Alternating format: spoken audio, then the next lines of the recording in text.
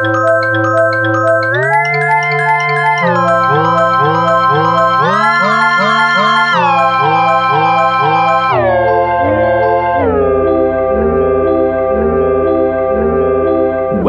to the future of coding. It's good to be back. I've got a brand new thing that we're going to start doing on the podcast. And I say we because I am pleased to introduce you to a new co-host.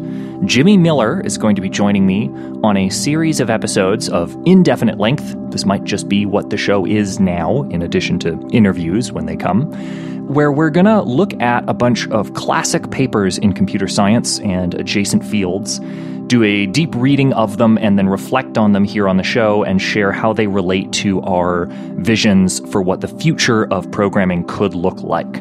We're going to start the series by looking at a foundational paper by J.C.R. Licklider called Man-Computer Symbiosis.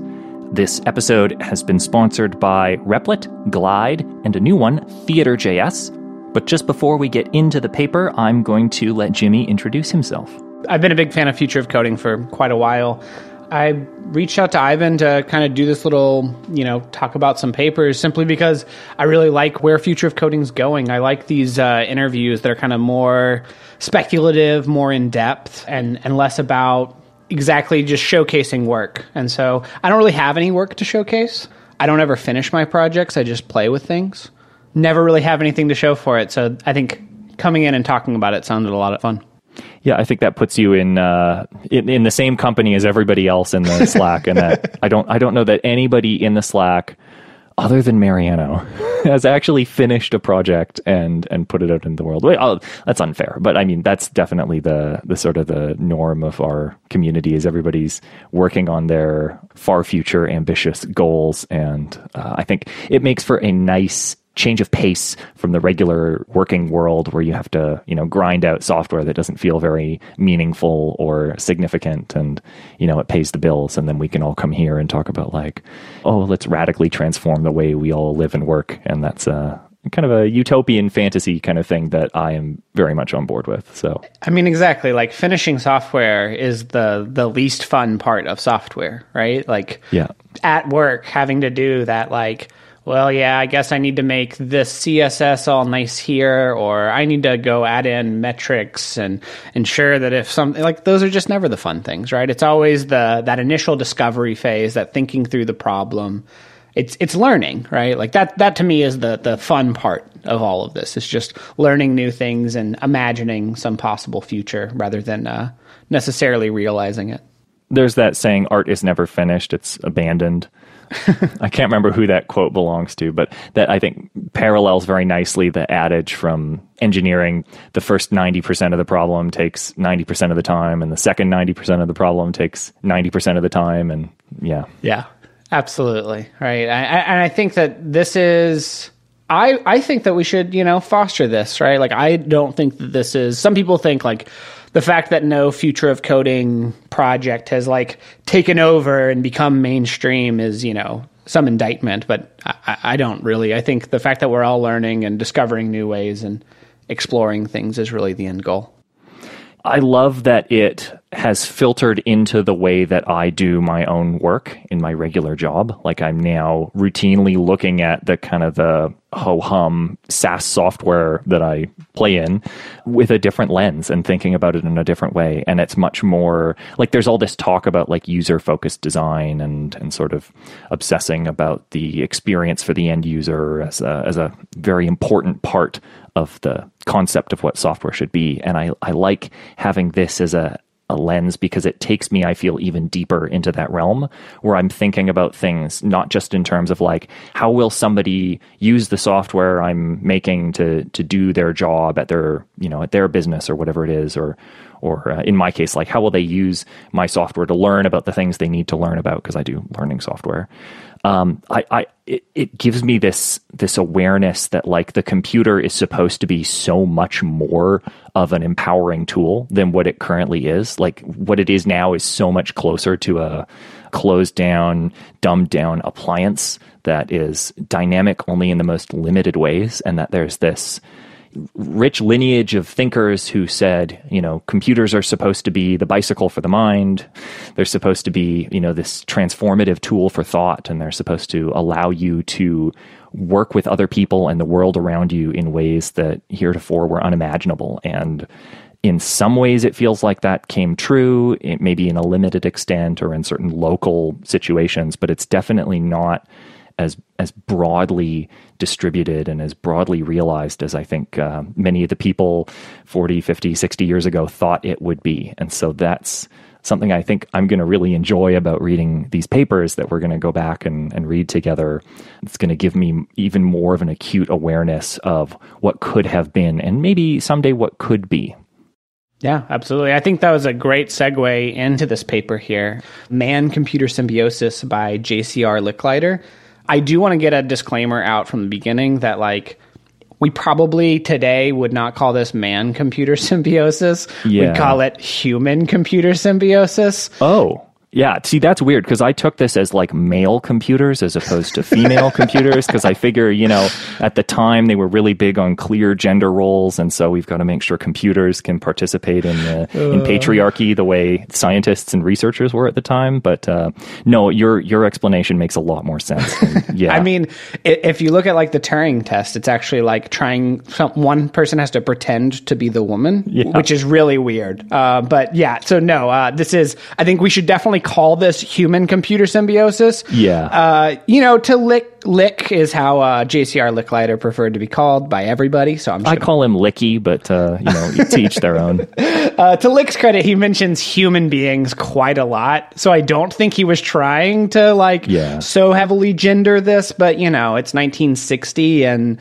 that's what they did. And I think we can both agree that we don't want to do that. And maybe if we read some quotes, we'll try to change it to be gender neutral, but we might, slip up. And in general, we mean, because we're reading, right? But we mean human computer symbiosis. Yeah. Awesome. Yeah. I just thought that was important to get out there. It's one of those great paper, but kind of title doesn't really stand the test of time here. So yeah, this paper, I chose this paper because I think it's a really good introduction into exactly the things you were talking about, that this kind of grander vision for what computers ought to mean to people, to society. And I personally think it's a really, I don't know if I would say it is the exact vision I want, but it's a really interesting take. We have the bicycle for the mind as kind of the slogan that a lot of people have used, but I feel symbiosis has kind of fallen by the wayside as a metaphor to use. And I think it's a really provocative, interesting one. Yeah, it reminds me a little bit of sort of early transhumanism, and eventually I think it became more and more science fiction than something that people were pursuing in a serious way. But this idea of augmenting the human being, we've got Engelbart's famous work in that area, and there's just something about focusing on the relationship between the person and the computer so early on in the history of the development of the computer that I think makes this paper have this energy to it and excitement that I felt reading it, just because it does such a great job of imagining where things will go. And I struggled to find examples in this paper where it actually made a prediction that didn't turn out to be true. It does an amazing job of looking at very primitive technology at the time where computers were still, room scale batch process things where you have to prepare a program offline and then feed it to the computer and it will do its crunching and give you back a result. And then you take your result and do more work offline while other people were using the computer. There wasn't much in the way of time sharing yet. And it imagines, with the march of technology and the advancement of what it is that enables computation. And this is before the transistor era too, if I'm not mistaken. This is before microprocessors were a thing for sure. It imagines something that I think became a reality in the personal computer revolution in the 80s, where people and computers had this much more intimate relationship. And to me, it just nails it. It's uncanny. So I think Well, I have no segue. Jimmy, it's your turn. I would say I think that's really interesting because I do think it gets a lot right? Like, don't get me wrong. I do think it predicts a lot. There's also a lot of things, though, that it, like, really gets wrong and, like, being too pessimistic about what's going to be possible. Yeah, timelines and that sort of thing. I don't mean timelines. I mean just in terms of like capability and what the relationship between the person and the computer will look like when it happens. Like it doesn't arrive in the order that Licky imagines it will. But there were very few, if any, things that I noticed that stuck out as like, oh yeah, that's nothing like what we have today. See, I guess I would actually take the opposite. I think that he predicts some good things, but I don't think we've made it yet. Yeah, I mean, I think that's going to be in the eye of the beholder. Like, there's definitely a pessimistic sort of hate read of this paper where you're reading it and you're seeing all the ways in which the computer industry has failed to deliver on the promise. And I mean, that's definitely on brand for us. But I don't know. I kept catching myself reading it in that light and thinking, you know what, that might be me projecting into this my imagination of what I think Licky would have wanted based on, you know, his wild imagination, or like an Alan Kay type figure where they're just sort of perpetually underwhelmed by the industry. But there are, I think, ways of interpreting what Lick is saying that are fulfilled, like the criteria are fulfilled by what we have today. But I think this is probably something we can hash out as we go through it in more detail. Yeah, I totally agree. I think that there are ways, but I do think it's okay. Let's just dive in. I think to how so we can try to figure out, you know, where are we on this? You know, I tried to find like an interview with him on him like definitively saying whether he felt it, but I mean, not that would really matter. But I couldn't find anything where he's like, "Yep, we reached it, and my goal happened," or not. Right? Yeah. But. Okay, so he starts off by like defining symbiosis, the general concept, right? He talks about the fig tree and this larva that like helps the fig tree grow. And he talks about this as a living together in intimate association or even close union of two dissimilar organisms. That's his idea of what symbiosis would be. So if we make this a human-computer symbiosis, it would be that we are living together in intimate association, and we are two distinct organisms. Mm-hmm. And I think that one's really interesting because he goes on, you kind of talked about this like augmenting idea, but he goes on to say that what he really wants to contrast symbiosis with is what J.D. North called mechanically extended man.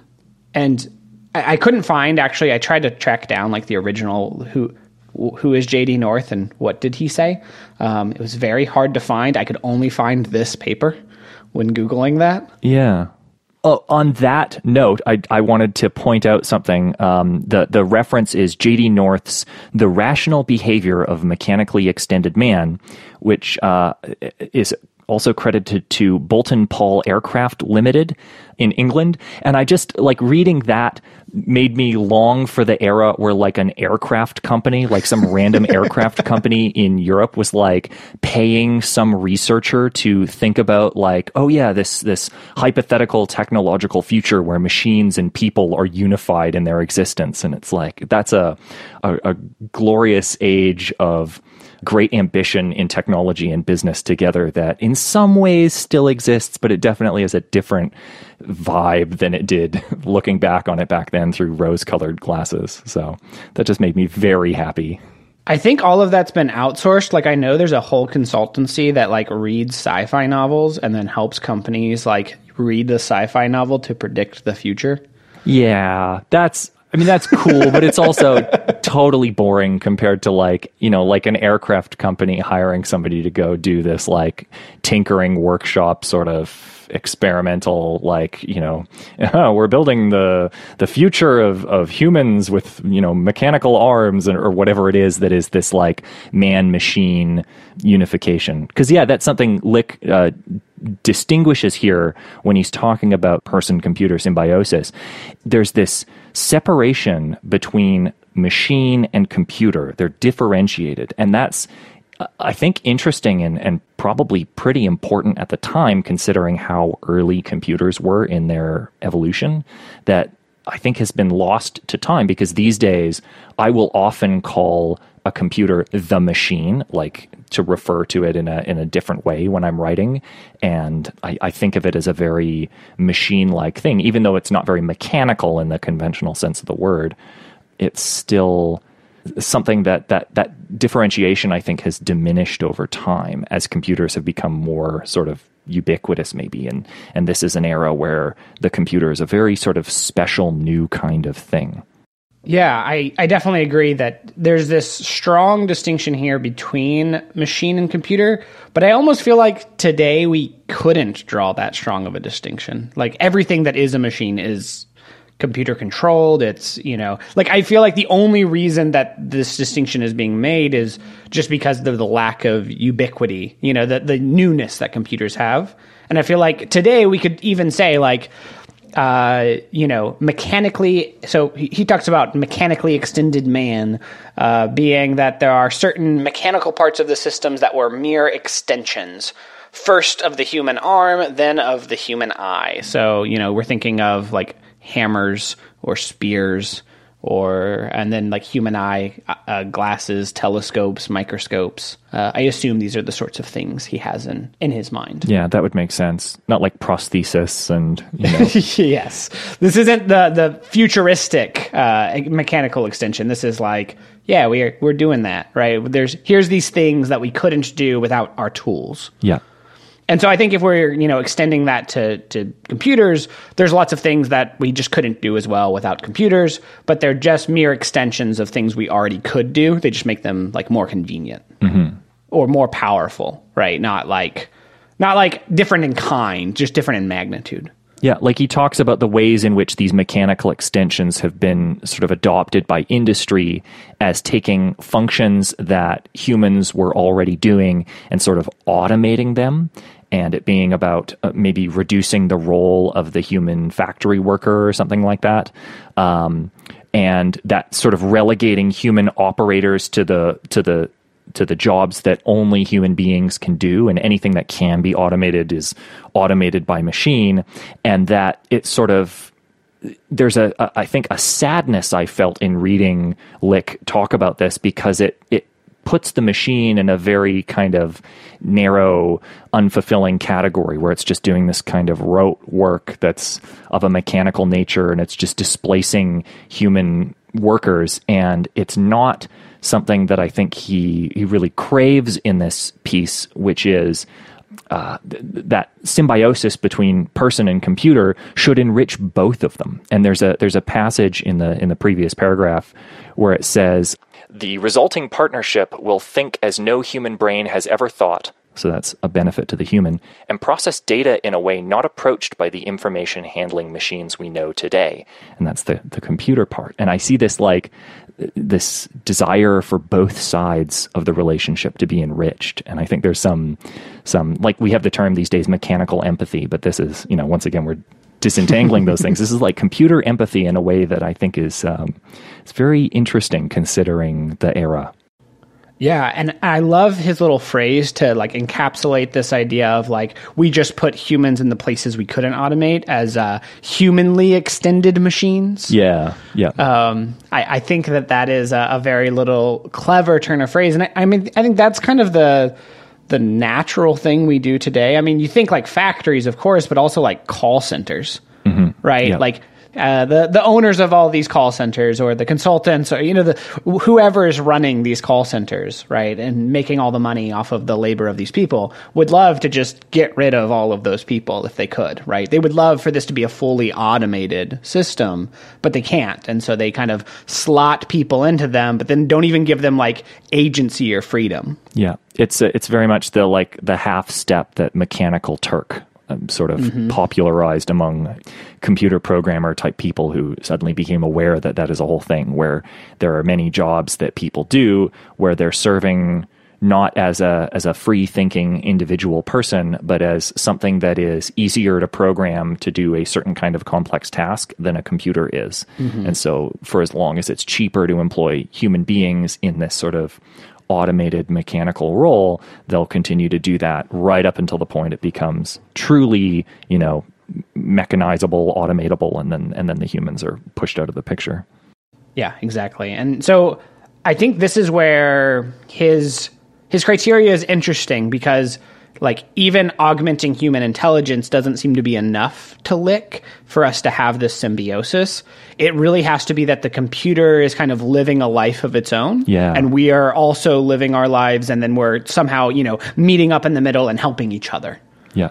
And if the computer's kind of sitting there idle unless we need it for a particular use, it seems like, to me at least, that wouldn't be quite this symbiotic vision. Yeah. Yep, that makes sense. Yeah. So he moves on from that, though, to say, like, and I think this is a fun little glimpse into the era, right? That, a lot of people think we don't need symbiosis because artificial intelligence is right around the corner. In fact, here it says that the Air Force has done a study and found out that it's going to happen in 1980. And so why even make symbiosis? Because computers are just going to take over. I love his argument about this, too. That it's like, okay, so it's going to happen in 1980. So there might be 10 or 15 years where we can actually have human-computer symbiosis before full AI kicks in. And it's like, well, those are going to be 10 or 15, as he says, intellectually the most creative and exciting in the history of mankind. And so it's like this vision that he has is something where it's like, well, even if it is doomed from the outset, we might as well make hay while the sun shines and enjoy this period of unification, which is, of course, what came to pass. And now we live in the post-AI world, and it's not.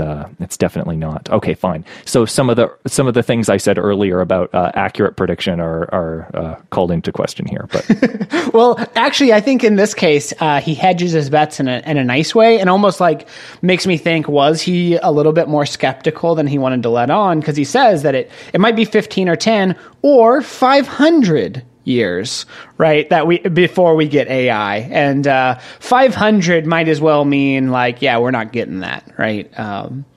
Yes, but at the same time, he double hedges, where earlier he says, in short, it seems worthwhile to avoid argument with other enthusiasts for artificial intelligence by conceding dominance in the distant future of cerebration to machines alone. And so he puts he doesn't just say it seems worthwhile to avoid argument with enthusiasts for artificial intelligence. He has to say other enthusiasts, implying he is also enthusiastic for artificial intelligence, because of course AI enthusiasts are so argumentative that if he doesn't, pull that punch, they're going to jump down his throat about this. So yeah, I love it. I think it's very clever little uses of language. It kind of reminds me of philosophers who were very clearly atheists who couldn't admit as much, and so wrote text where they're clearly, where they're clearly praising God's existence or whatever, but at the same time also questioning it. Yeah. It kind of they're on both sides of the fence, so they can have, plausible deniability.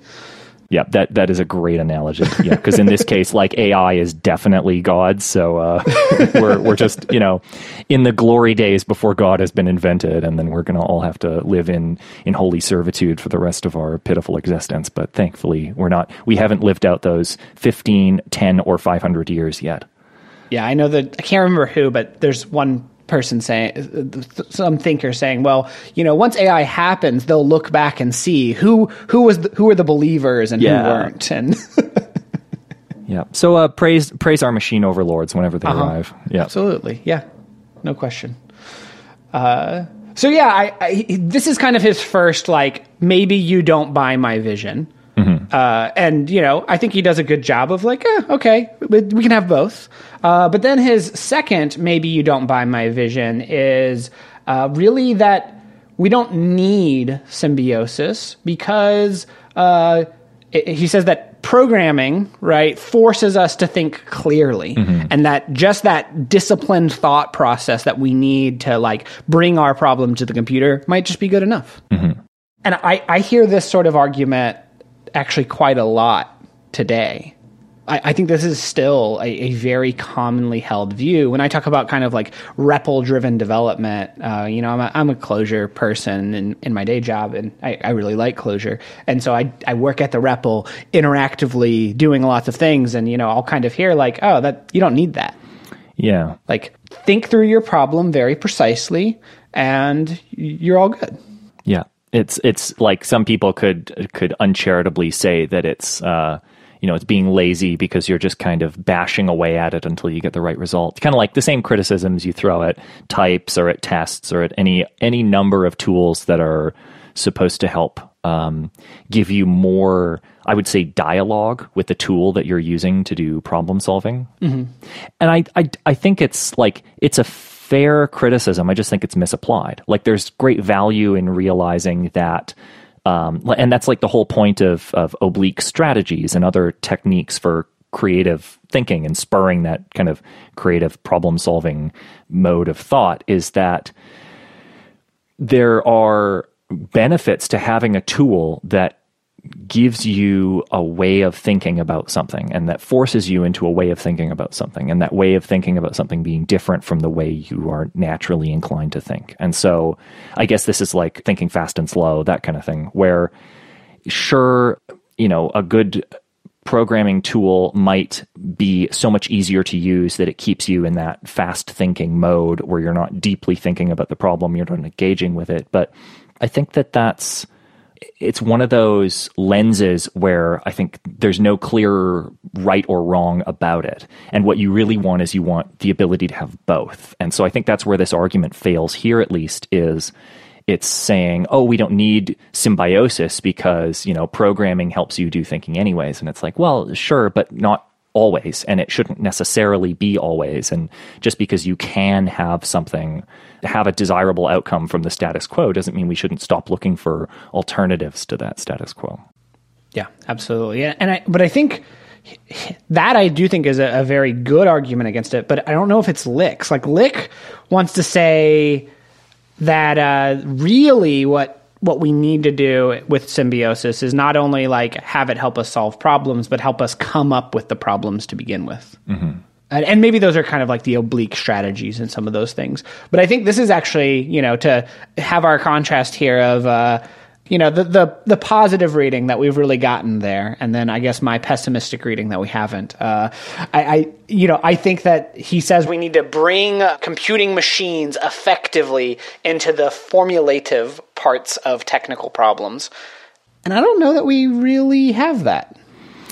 Yeah, and that was even, I had that highlighted in the abstract or the summary at the very start, at this distinction between formulated problems and formulative thinking, the sort of the problem finding part. And that's something where I feel like there is an optimistic read of that, where something like a spreadsheet or something like Muse or something like, any of these tools that one could call a tool for thought in that sort of contemporary sense, they do give you a little bit of that, relationship with the dynamic medium that you don't get from something like a static pencil and paper or, other kind of outside the computer tools, where it's not going to help you with thinking in the way that Lick is describing, where it's like, the computer can summon data and perform calculations and do all that kind of stuff automatically and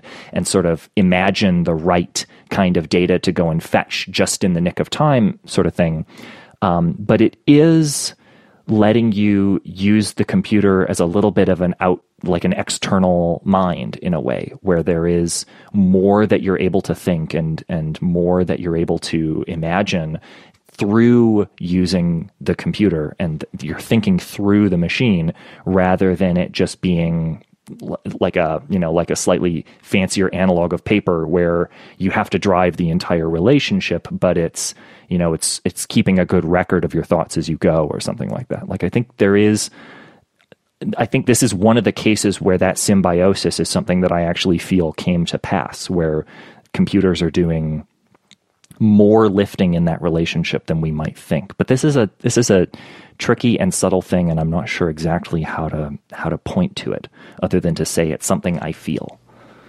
Yeah, I mean, I definitely see where you're coming from, and I do think this trend towards tools for thought is definitely a positive trend, and definitely is leaning more into this realm, right? I guess where I find that I'm always, I always feel like I am doing all the driving, right? In some ways, right? Like, I mean, don't get me wrong.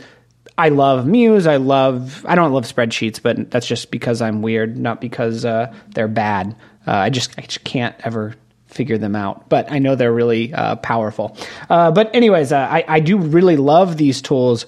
But like, when I want to think about something dynamic, when I want to think about a process over time, I feel like I am being the one that has to be driving every little thing, and that my computer can't even help me think about just the unfolding of events over time. If I want to think about something static, the computer's really fantastic at it, right? Like, if I want to think about data, if I want to think about calculation, but as soon as I'm like, I want to think about this computer system and how do these messages go across them, and what would happen if this queue backed up, or, whatever, right? Like, these are the things I'm thinking of because, I'm a software engineer. But like, yeah, I do feel like there's some lifting that the computer could be doing for me that I guess I wish it were. Yeah, like if you look at Nicky Case's work on things like the transmission of viruses, or their early work, Parable of the Polygons, there are these dynamic simulations that are for learning, like, people call them explorable explanations. Mm-hmm. Those things are made by writing code, and the design of the code is something the computer does not currently help with. You have to come up with that design for the dynamic system entirely yourself, and then once the system exists, other people can use that system as a thing to think with and to bounce ideas off of and to experiment with and explore and learn through. And I have this acute feeling, I'm sure many, many people do, that the creation of those kind of explorable explanations is something that computers should do a much better job of helping with. And that if they could, we'd be a lot closer to, I think, something that Lick is craving through this paper, something that he's imagining might come. But yeah, that's definitely not the case yet. Yeah, completely agree. I think that's a great way to put it. And if we continue on with this paper, I think this is where, for me at least, the organization's a little strange here. Mm-hmm. We go from like, all right, here's some symbiosis, here's what it means, here's why you might be skeptical, to, hi, I'm Lick, and I decided to keep records about myself to see what my day is like. Yeah. Can I actually read a passage from this paragraph? Yeah, let's for sure. Despite the fact that there is a voluminous literature on thinking and problem solving, including intensive case history studies of the process of invention, I could find nothing comparable to a time and motion study analysis of the mental work of a person engaged in a scientific or technical enterprise. In the spring and summer of 1957, therefore, I tried to keep track of what one moderately technical person actually did during the hours he regarded as devoted to work.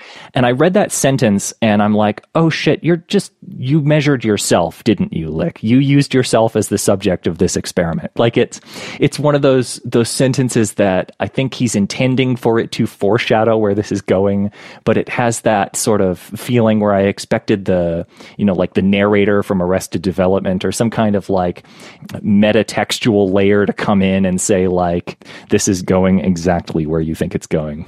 And he continues, although I was aware of the inadequacy of the sampling, I served as my own subject.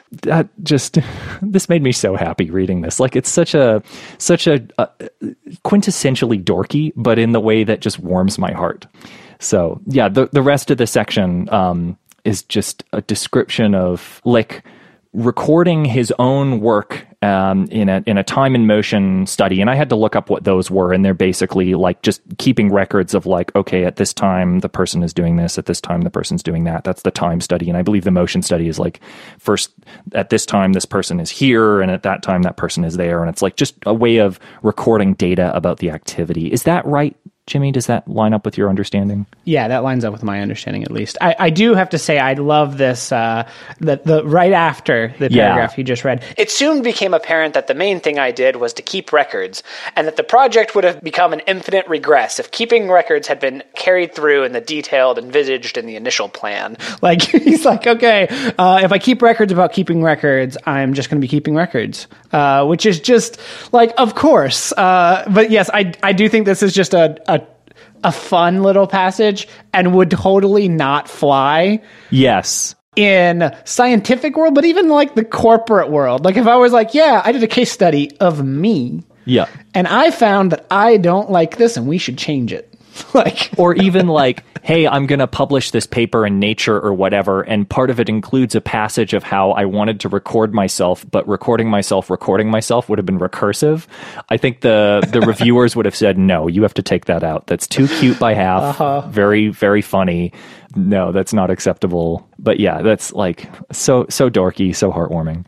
Yeah. So what he gets out of this study, though, I think is probably pretty accurate. At least I think almost certainly of his time, but I think for me as well, that he's trying to do this intellectual activity. He's trying to make decisions. He's trying to think through problems, but that he finds that most of his quote unquote thinking time was really clerical or mechanical. It was searching, calculating, plotting, transforming, determining the logical or dynamic consequences of a set of assumptions or hypotheses, preparing the way for a decision or an insight. So it's not actually making the decisions. It's not actually doing the end product, right? And pondering ideas. It's doing all the things you need to do to be able to think about the thing. Yeah. This is also where, my pessimistic reading here, like, I feel like that's what I do. Like, the computer is definitely a convenient tool for doing that. But, like, even just plotting data, like, I have so much data I want to plot that, like, I can't even just use, like, if I try, like, 12 different plotting libraries and all of them are inadequate in some various way, and I end up spending 12 hours of time just trying to get this data plotted rather than actually getting to think about my data. And this is something Bret Victor touched on really well in Drawing Dynamic Visualizations and some of his other work, where he shows, there are libraries, code libraries you can use for plotting and diagramming and that sort of thing. But to use them, you have to use a very narrow, very technical, very abstract, symbolic programming interface that does not feel related to the actual product that you're trying to make, the actual graph or chart or whatever it is. And it doesn't feel related to the data you're trying to bring into that chart or that graph. That's on the one end of the spectrum. The other end of the spectrum is something like Illustrator, where you can just do your plotting by hand, and you have some nice tools for working with the graphical aspects of it, for working with colors and line styles and step and repeat and grouping, and there's some nice ability there, but it's not dynamic, it's not generative. You have to put down every data point pretty much entirely manually. And there are some things that are kind of in the middle ground, but they fall short for various reasons, and those are explored well in Bret's work. But there's no great tool afforded by current software for doing exactly this kind of work. And I think that it's worth generalizing from that to imagine all the other different kinds of work that, when you're not using a computer, requires, or when you're using a very primitive computer, it requires still doing a lot of manual orchestration and a lot of, hard data measuring and crunching and preparation or information gathering or whatever it is that's feeding into your work. And imagining how the computer software that we have today, in some cases, can help with some of that. In some cases, doesn't help at all. But I do feel like there are some tools out there that do a very, very good job of this already. And I'm thinking of things like nonlinear editing for video, where the old process of editing a film was very manual. It required actually manually cutting strips of film and working out timings per frame. And it was a very destructive and slow and methodical process. And nowadays, like video editing and audio editing and other sort of artistic tools are so much more flexible because they are non-destructive and because you can work with tremendous amounts of data and processing very quickly. Like another example is in music production. The Beatles famously had a 4-track recorder for most of their early records and then later had an 8-track, and they did a lot with it, but they certainly never broke away from the pattern of having people in a room playing a song sort of through from start to finish, or at least pieces of a song from start to finish, and capturing those, and then maybe adding ornamentation after the fact in other layers. But they never approached something like what you'd get with electronic music nowadays, where the music can be made entirely from little microscopic snippets of sound being assembled, almost like, pieces of scrap paper on a table spread out in a collage or something like that. Like there are different ways of working that are afforded by the dynamism of the computer. And I think this is one of those situations where, sure, like when it comes to data processing or when it comes to number crunching, like there are still some domains that are underserved. But I think at least in the artistic domains, we are living in the future that is promised by this vision Lick is putting forward. Yeah, that's actually a really great point. I guess maybe a lot of my pessimism comes from like being in the one domain where you're doing something quote unquote unique, right? Like it's not, you're doing general data processing rather than domain specific, data processing. And I'm building the tools to make people be able to do the domain specific things. So yeah, I think that's actually a wonderful point. I hadn't really thought about, music, film, etc., and how much less, how much you really do get to think a little bit more about those. I guess though, from the outside take, it almost feels like, having never done those old processes, it still feels very manual to me.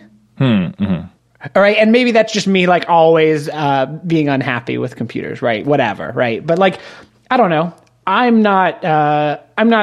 can play the bass, like I played the stand-up bass in high school. I have a bass guitar. I can, make a few chords, but I'm definitely not like a musician by any stretch of the imagination. But it does feel like it could be way easier for me to make music. Sure. I mean, there's GarageBand and other things like that. Like there are computer tools out there that mean you don't have to, like, here's another way of looking at it. Music and acoustics and the theory thereof can be split into a lot of different categories and a lot of different aspects. And you can pretty much pick any one of those aspects and say, I don't want to think about that specific thing. And there will be a piece of software that says, okay, I will think about that thing for you. Whether it's like chord progressions. There are software programs out there that will just generate chord progressions. Like if you look at Microsoft Songsmith or whatever, where you can feed it some musical ideas and it will generate a whole progression and set the singing that you do to an accompaniment for you, so you don't have to worry about what the chord progression is. Or there are things for handling rhythm, like quantization. There are things for handling, I don't want to have to generate tones. Okay, there are all these sample libraries and tone bank libraries. Just another example of a different domain that I think might be easier to relate to is the difference between using a typewriter and a word processor, where a word processor does like a staggering amount of work that is so well handled that we just take it for granted, and it's basically invisible to all but the people who have actually tried to implement one of them from some degree of scratch. compared to what came before, where, a typewriter, also a tremendous advancement over having to write out notes by hand, where, you have to develop a style of writing and a style of thinking that works well for putting down an entire page of text all at once without making mistakes. Like the way things were written before the typewriter versus after the typewriter is just amazing to me, and the difference in how people phrased their thoughts. And now, with word processors, it's so much more flexible than that, in the ability to rewrite and rewrite and rewrite and rewrite at a microscopic scale. You get so much more like delicately crafted writing so much more easily that I can't imagine what it would have to be like if, the computer word processor went away and I had to do all my writing in the analog way from now on. That would just be debilitating for me. Yeah, you know what? I think I'll give you this one. I think that you're looking back. I had in high school, I had AP Chem, and the first semester we had like 14 Chem labs, and we had to write up these big reports, and they were like 20 or 30 pages each. And in the second semester, my teacher decided that we had to do them all these lab reports by hand on carbon copy paper. Oh, yeah. And we were not allowed at all to be typing them out. And every single mistake we made on this carbon copy paper would be half a point off. Oh, man. Any like bad handwriting, etc. And so I failed the second semester of AP Chem because I refused to I went to all the labs. I did all of the actual labs, but I refused to do a lab report handwritten like that because it would have taken me, I already spent, 50, 60 hours of work on each of these Chem lab reports on the computer. And we had plots. We had to, make graphs and charts, and I wrote programs to do calculations for me and unit conversion and all of this stuff. So, you know what? I think you're right. Not only does the computer make that one so much better for me, I just actually refused to do it without the computer's help, right? Yeah. And I had similar assignments. Certainly they weren't in Chem. They were more commonly in English, or at least other places where you could make a defensible argument that restriction was actually relevant, as opposed to some sort of, not anarchistic, but anachronistic. It's anarchistic also, but some anachronistic, throwback to here's how real chemists did it in the 1970s or whatever. But yeah, when I had those assignments where it's like you have to write this out by hand, I'd write it on the computer first, and once I had come up with the thing I wanted to say, then I would actually write it down by hand. Like, I think that's the indictment of the manual method, is that given the choice, this goes back to our previous unreleased episode of this podcast about, given the choice between the augmented thing and the non-augmented thing, I choose the augmented thing every time. Yeah.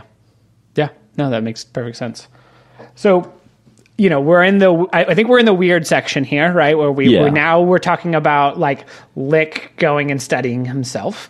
And then we're talking about just like in general, how do computers and humans compare? And it's like, these are all fine topics. It's just the ordering of all of this is very strange to me. Yeah. I'll trust you on that. To me, it seemed to make sense, at least in that I could kind of feel how each idea built on the preceding ones. But certainly, like, you could chart a different course through this space, and it'd probably be more sensible. It didn't stick out to me, but that's yeah. So ultimately, what he says is really humans are flexible, and we can go and do many different things, and computers are fast and precise. Which I know, probably needed to be said in 1960. That they each have their own strengths, and that, yes, we want to have those two strengths complement one another.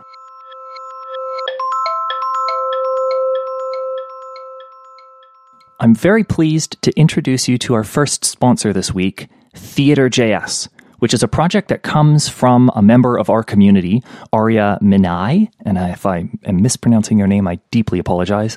Theater.js, it's this project that I have a long relationship with, and I'm going to talk about it. I'm going off script Aria sent me this lovely script for what to talk about. I will read that in a minute, but this is a project that is near and dear to my heart, and so I can't help myself but share some of my own enthusiasm for it first before we get into the, here's what it is on the package and here's the call to action kind of stuff. Theater.js, I'll describe it in my own words. It's a JavaScript library that you include in a web project that you're working on, and it gives you an interface for animating properties of that project. So you can pick, a DOM node or something in Three.js or just some variable. And if you want to have that property varied over time, typically how you do that is you'd have some linear interpolation or something like that, and you'd write the code for okay, start at this value and end at that value and take, 1 second to do it, and you just math that out, and there you go. You've got a property that interpolates from one value to another. Another way you could do it is you could do some simple physicsy simulation where you say the property has this current value and this change each frame, and so every frame just increment the value until it hits some goal and then stop. Theater.js does a wonderful thing in that it takes a kind of an interface that I know of as called an F-curve editor. And it lets you use an F-curve editor to control how these values in your scene, in your project, change over time. And this F-curve editor, it's something that comes from animation tools used by real legit artists, real legit animation tools, like all the 3D animation packages that I came to know and love as a teenager, because that's my background. My background's in 3D animation. And in those tools, what you have is a timeline view. So you have, a horizontal axis in the Cartesian plane that is your passage through time, and then a vertical axis that can be sort of numeric in nature for whatever value you're manipulating. And you can put down keyframes along that time. So at this moment in time, the value should be X, and at that moment in time, the value should be Y. And then not just set, I want to interpolate between them in this linear way, but actually draw using Bezier curves or other methods of drawing curves, how the value should transform as it goes from one to the other. And this is a lovely interface for animating and for creating motion and for creating something that moves with expression or that changes with expression. And there was this project from Airbnb called Body Movin', which would let you do this sort of F-curve animation in Adobe After Effects and then export it from After Effects and then import it into Body Movin' and use it in the browser to animate your properties. But that workflow, that should remind you of something, right? You prepare something in one program, in one environment that is disconnected from the thing you're actually working on, and then you pass it through some compiler-like process, and then you finally get to see the result later on, separately removed from the place where you were working on it. And I hate that. You know that about me. I hate that disconnection between the environment where you're doing your work and the environment where you actually get to experience the result of that work. And Theater.js closes that gap. It lets you do your animation work right in the same context as your project. It lets you open up a window within your browser and plug in the animation curves that you want to have right up against your own running code. So whatever it is that you're building, whether it's an explorable explanation or it's some kind of cool bit of motion graphics on the web or it's some kind of 3D game or whatever you're doing, you can have your system and your animation interface right in the same space. And I think that is incredibly cool. Theater's being built by a small team of designers and developers, and their mission is to enable designers to code, programmers to design, and someday empower everyone to create. For that goal, they're building a design environment that enables direct manipulation, composability, and remix. If that sounds like something you want to build, head on over to join.theater.js.com. And once again, thank you to Theater.js for helping bring us the future of coding. All right, so we're in this section, the separable functions of men and computers in anticipated symbiotic association. Yes, and he kind of starts off with some interesting things like a progression, right? He thinks that over time computers are going to play a stronger role. Mm-hmm. But initially, humans will set the goals and supply the motivations, at least in the early years. They will formulate hypotheses, they will ask questions, they will think of mechanisms, procedures, and models.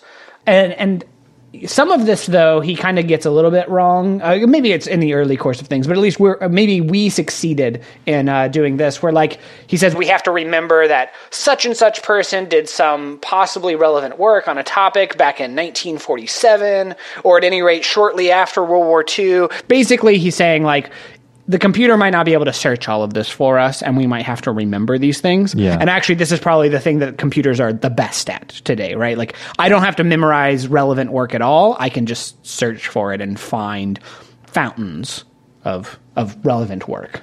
Which is funny, because I think it's not necessarily that Lick wouldn't have thought that the computer could help with that, but maybe that would have been a hard thing to convince people of.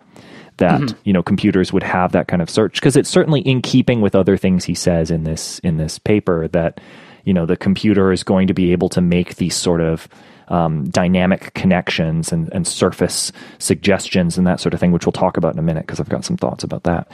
Well, it seems, and we'll get to this as well, but it seems that he really believed much stronger in the computational aspects of machines more than the storage aspects. Yeah. That it was really about processing that they were going to be really good at, and not information retrieval and storage. Yeah, which I guess makes sense given at the time storage was really impoverished compared to computation, at least in terms of, what it physically took to make storage happen, like, giant drum memory. And if I remember correctly, this was before tape memory was a common thing even. But I might have my history wrong about that, I'm sure. Yeah, I think we're still doing like Mercury delay lines and things at this point. Yeah, which would just be wild. Yeah. Yeah, I can't. And we'll get to that. He talks about like kind of the current state of computer memory in like the next section. On this bit that you read about people setting the goals and supplying the motivations, formulating the hypotheses, asking the questions, thinking of the mechanisms, procedures, and models, as opposed to what the computer will do. I found that interesting because, and this is going to be a perennial theme on this series of episodes where we look at papers and talk about them, I think this is almost the inverse of what a video game is. Where a video game, now granted, I'm going to have to, put sort of a caveat on this. Yes, video games are designed by people, and a lot of the things I'm going to describe emerge from the design work that people do. There are exceptions, et cetera, et cetera. In a video game, the computer is supplying to you, the player, the goals and motivations. The computer is formulating the hypotheses and asking the questions, thinking of the mechanisms, procedures, and models. And then it is you, the player, who has to work within those constraints to fulfill some systemic objective.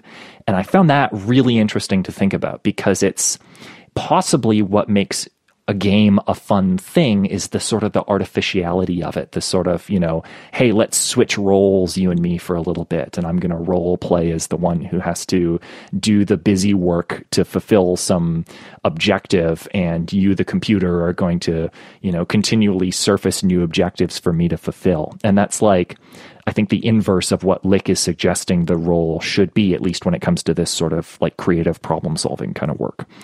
Yeah, no, I think that's really interesting. I do think that at least the games that I'm always really interested in are these games where there's, some system established and you're trying to figure out the bounds. You're trying to explore the conclusions of the system being in place. So, yeah, I hadn't thought about this in relation to that, but I do think you're right. This is very much inverted with video games. It does kind of make me wonder, when we talk about like, programming should be more like video games, if that's not some of the elements we're looking for. Yeah, exactly. Like, and maybe this could serve as the foundation for a counter argument or some sort of rebuttal against the suggestion that programming should be more like games, which of course they should, but that's neither here nor there. Yeah, there's this aspect, like as soon as you, and I guess that's inherent to the idea of symbiosis, where it's like two or more different organisms whose different natures complement one another in this very fundamental way. It sort of suggests that there are these defined roles that computers and people are supposed to slot into, which feels very gender-y to me, just to take that one up again.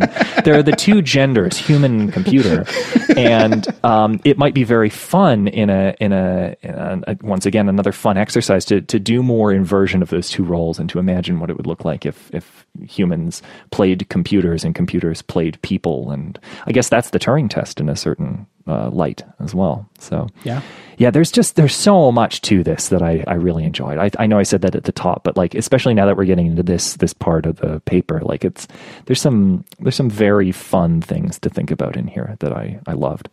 Yeah, no, I completely agree with you. I think that I think especially like to me, it's the beginning and like this middle bit, what Lick is offering us is such an interesting way of thinking about this. Mm-hmm. And I do agree with you that in some ways we've gotten there.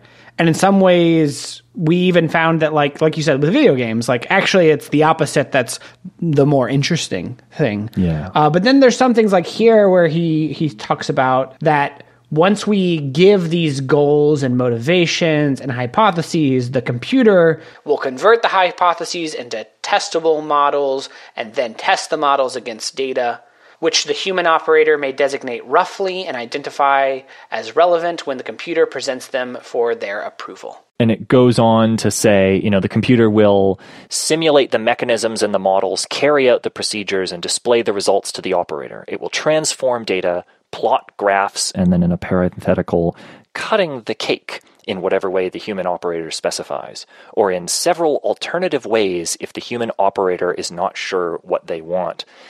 That raised some flags for me because, yes, like that is definitely 100% one of the things we have today is this like several alternative ways if the human operator is not sure what they want. This idea of the computer doing a bunch of data processing and saying, hey, here are some things you can choose from because I wasn't sure exactly how you wanted this cake to be cut, so pick your slice. Those definitely exist, and I tried to think of examples where they weren't terrible. And all the examples I could think of where it's like the computer's like, I'm not sure which one of these you mean, which one is it?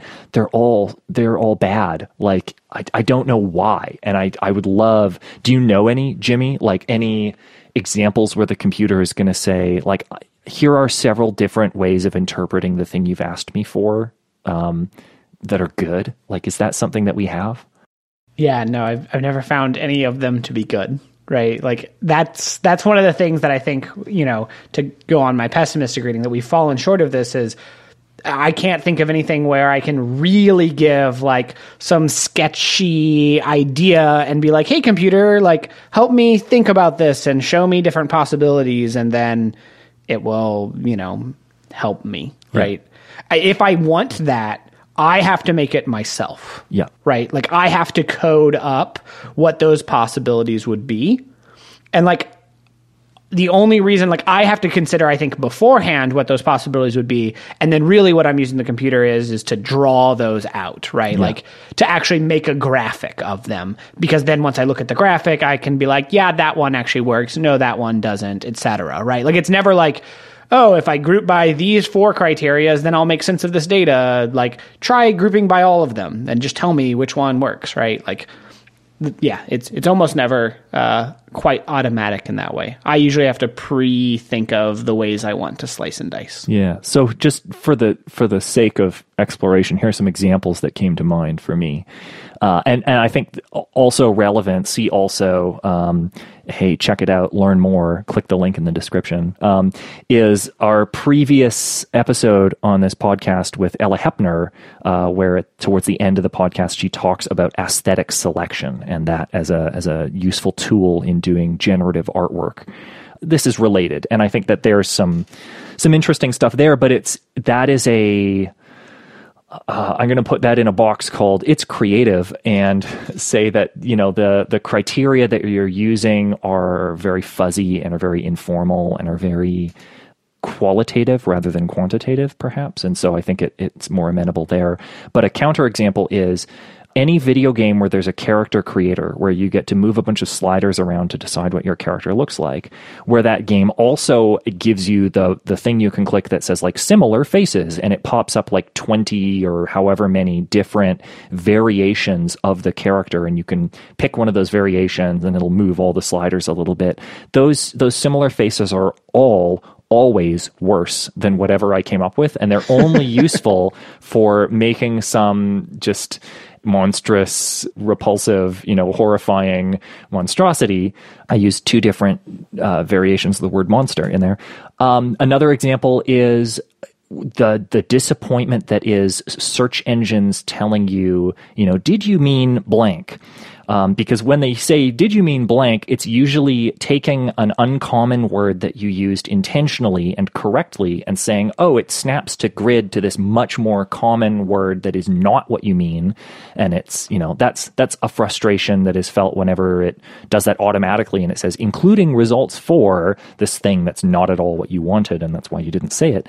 And what I never get from that interface that I wish it would do, and I'm sure what the people who initially designed it thought they were reaching for, was something where it said, hey, here's this other way of formulating your query that will get you to a more precise result. So if you have, let's say you have some diagnostic task that you're doing, let's say, your furnace is making some sort of weird sound and you want to figure it out, and you go type in weird sound, furnace, popping, gas smell, whatever it is, and the thing could come back and say, oh, here's a different way of phrasing that query that just works better, that will get you to queries about that instead of queries about, something completely unrelated. There's a kind of a need for magic in there, a need for do what I mean, not what I say, that computers are just bad at. And so I think it's like this, if I had to pick one thing out of this paper where Lick completely failed to predict how things were going to emerge, it would be this. It would be this aspect. But is it that computers are bad at it, or to kind of bring us back to earlier, is it that really most of those functions, we are the humanly extended machines, right? Where what they're trying to do, I think the YouTube algorithm, right? I want to watch some interesting programming content, and I never know exactly what I'm looking to watch, but I hop on YouTube and yeah, all those suggestions are really terrible, but not because they couldn't be good, but because what they're optimizing for is to get me to watch longer and get me to engage more with, content that is controversial or whatever, right? Get me hooked. Yeah. And so I do wonder, apparently they are very good at that, right? They do hook people in and they make lots of money doing so. Mm-hmm. And is it really that all the techniques we have that kind of would surface those things are, they just require a lot of investment, and we invest in them not serving us, but us serving them? Yeah, I don't know. This feels a little bit like a computer apologist. I think you're a sympathizer and should be regarded with skepticism. Yeah, I don't know. It's the kind of thing where I'd be much more sympathetic to the suggestion that the failing here is that we are wielding the computer to destructive and, just to the ends of self-enrichment and, corporate enrichment rather than fulfilling some grander goal. It would be easier for me to agree to that hypothesis or that suggestion if there were any counterexamples that were ready at hand. And that just might be a lack of imagination on my part. I'm totally willing to admit that I haven't done a rigorous, analysis of the field of computers making suggestions. But it's just, as a lifetime computer user, that feels dark to say. I don't feel like this is something that we've figured out a way to do that is beneficial, regardless of who's at fault for that failure. I mean, at a very small scale, spell check is pretty good at those things. At least there are really good spell checks, right? If I have no idea how to spell a word and I Google it, oh yeah, that's Google amazing. is almost always right about how I actually spell that word. Now, I did actually think of that one earlier before I went all off on my bullshit. And I did think of that one, and I did think of a really crushing rebuttal, but I've forgotten it. So I guess it just has to stand unrefuted. You're right. Yeah, no, spell check is good. Our second sponsor this week, returning once again, is Glide. Glide's mission is to create 1 billion software developers by 2030 by making software dramatically easier to build. We all marvel at how successful spreadsheets have been at letting non-programmers build complex software, but spreadsheets are a terrible way to distribute software. They're an IDE and the software built in it rolled into one, and you can't separate the two. One way to think of Glide is as a spreadsheety programming model, but with a separable front end and distribution mechanism. The way it works right now is that you pick a Google Sheet, and Glide builds a basic mobile app from the data in the spreadsheet.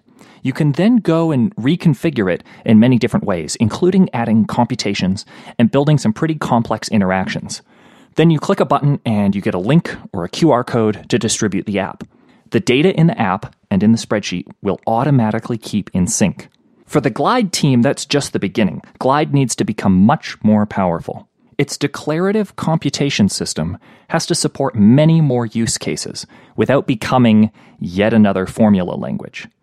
Its imperative actions don't even have a concept of loops yet, or of transactions.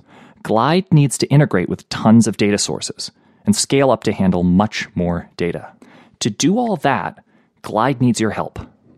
If you're excited about making end-user software development a reality, go to glideapps.com/jobs and apply to join the team.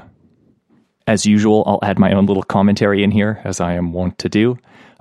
Glide have been very actively involved with our community. I keep talking to people who say, oh yeah, I was working on this project with Glide and we just published this blog post and I'm excited about this work that I did. And it's very cool to see how they're engaging with people in our orbit who are exploring this space and how they're pushing it from within as well. And so I just wanted to say that I have very much enjoyed having Glide as a sponsor, because that's made me especially aware of all the things that they're doing and to see how they are really pursuing this vision that we all share.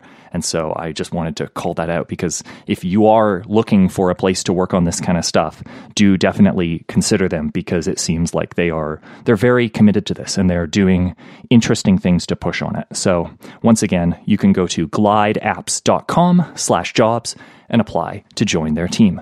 Thank you to Glide for helping bring us the future of coding.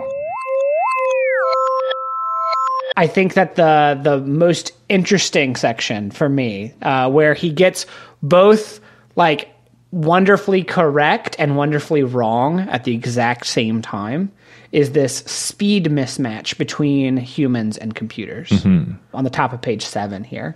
I have to read this sentence because it just warms my heart. I don't know, just how wrong he is, but how right he ends up being, which is, any present-day large-scale computer is too fast and too costly for real-time cooperative thinking with one person. And I just love this idea. Too costly, totally give him. That a large-scale computer is too fast for real-time cooperative thinking with one person. So I looked up what the fastest computer in 1960 was. Yep. And it is... so I don't even know if he had this in mind, of course, because he might not have known about this very fast computer. It is a Cray 1604. Uh-huh. Came out just in 1960. It had a 48-bit, 208 kilohertz processor. Whoa. With 192 kilobytes of memory. It was... MIPS is measured as 0.1. It had no floating point operations and no storage. So it didn't have MIPS, it had KIPS. Yes, that's a good point. Wow. Yeah, so this is the too fast for one person, right, is 208 kilohertz. Now, to be fair, that's still pretty fast. Like kilohertz is, when you're thinking in terms of, raw data crunching and that sort of thing. Like I can actually relate to this. I'm not just digging my heels in because I said this paper was without error and all of its predictions were great. That is actually that's more than I would have guessed. And this would have actually been fun to do. It's too bad we can't edit podcasts and splice this in earlier, but I would have guessed not even in the kilohertz range. So that's fascinating to me. That's really interesting to think about. I mean, this is a Cray, right? Like this is the supercomputer. This is, not your ordinary computer. I wanted to just see, if we push it as far as possible, right? And I doubt actually that this is what he had in mind was, the world's fastest computer in 1960. Like top 3 or whatever it was back then, whatever the ranking is. Yeah. Yeah. So, but I get it. Kilohertz is, it's legit. Like it's not, nothing. Yeah. But it definitely, I have right now in front of me, my MacBook, I have my iPad and my phone, and then I guarantee this microphone has a processor in it faster than kilohertz. Yes. Right. Yeah. It definitely is not too fast for real-time cooperative thinking. It's really the cost. I understand that he was really talking about cost here, but I love the suggestion that it's too fast. Well, let's, I mean, we're an hour and a half in. Some of this is going to get cut out. So we're an hour in.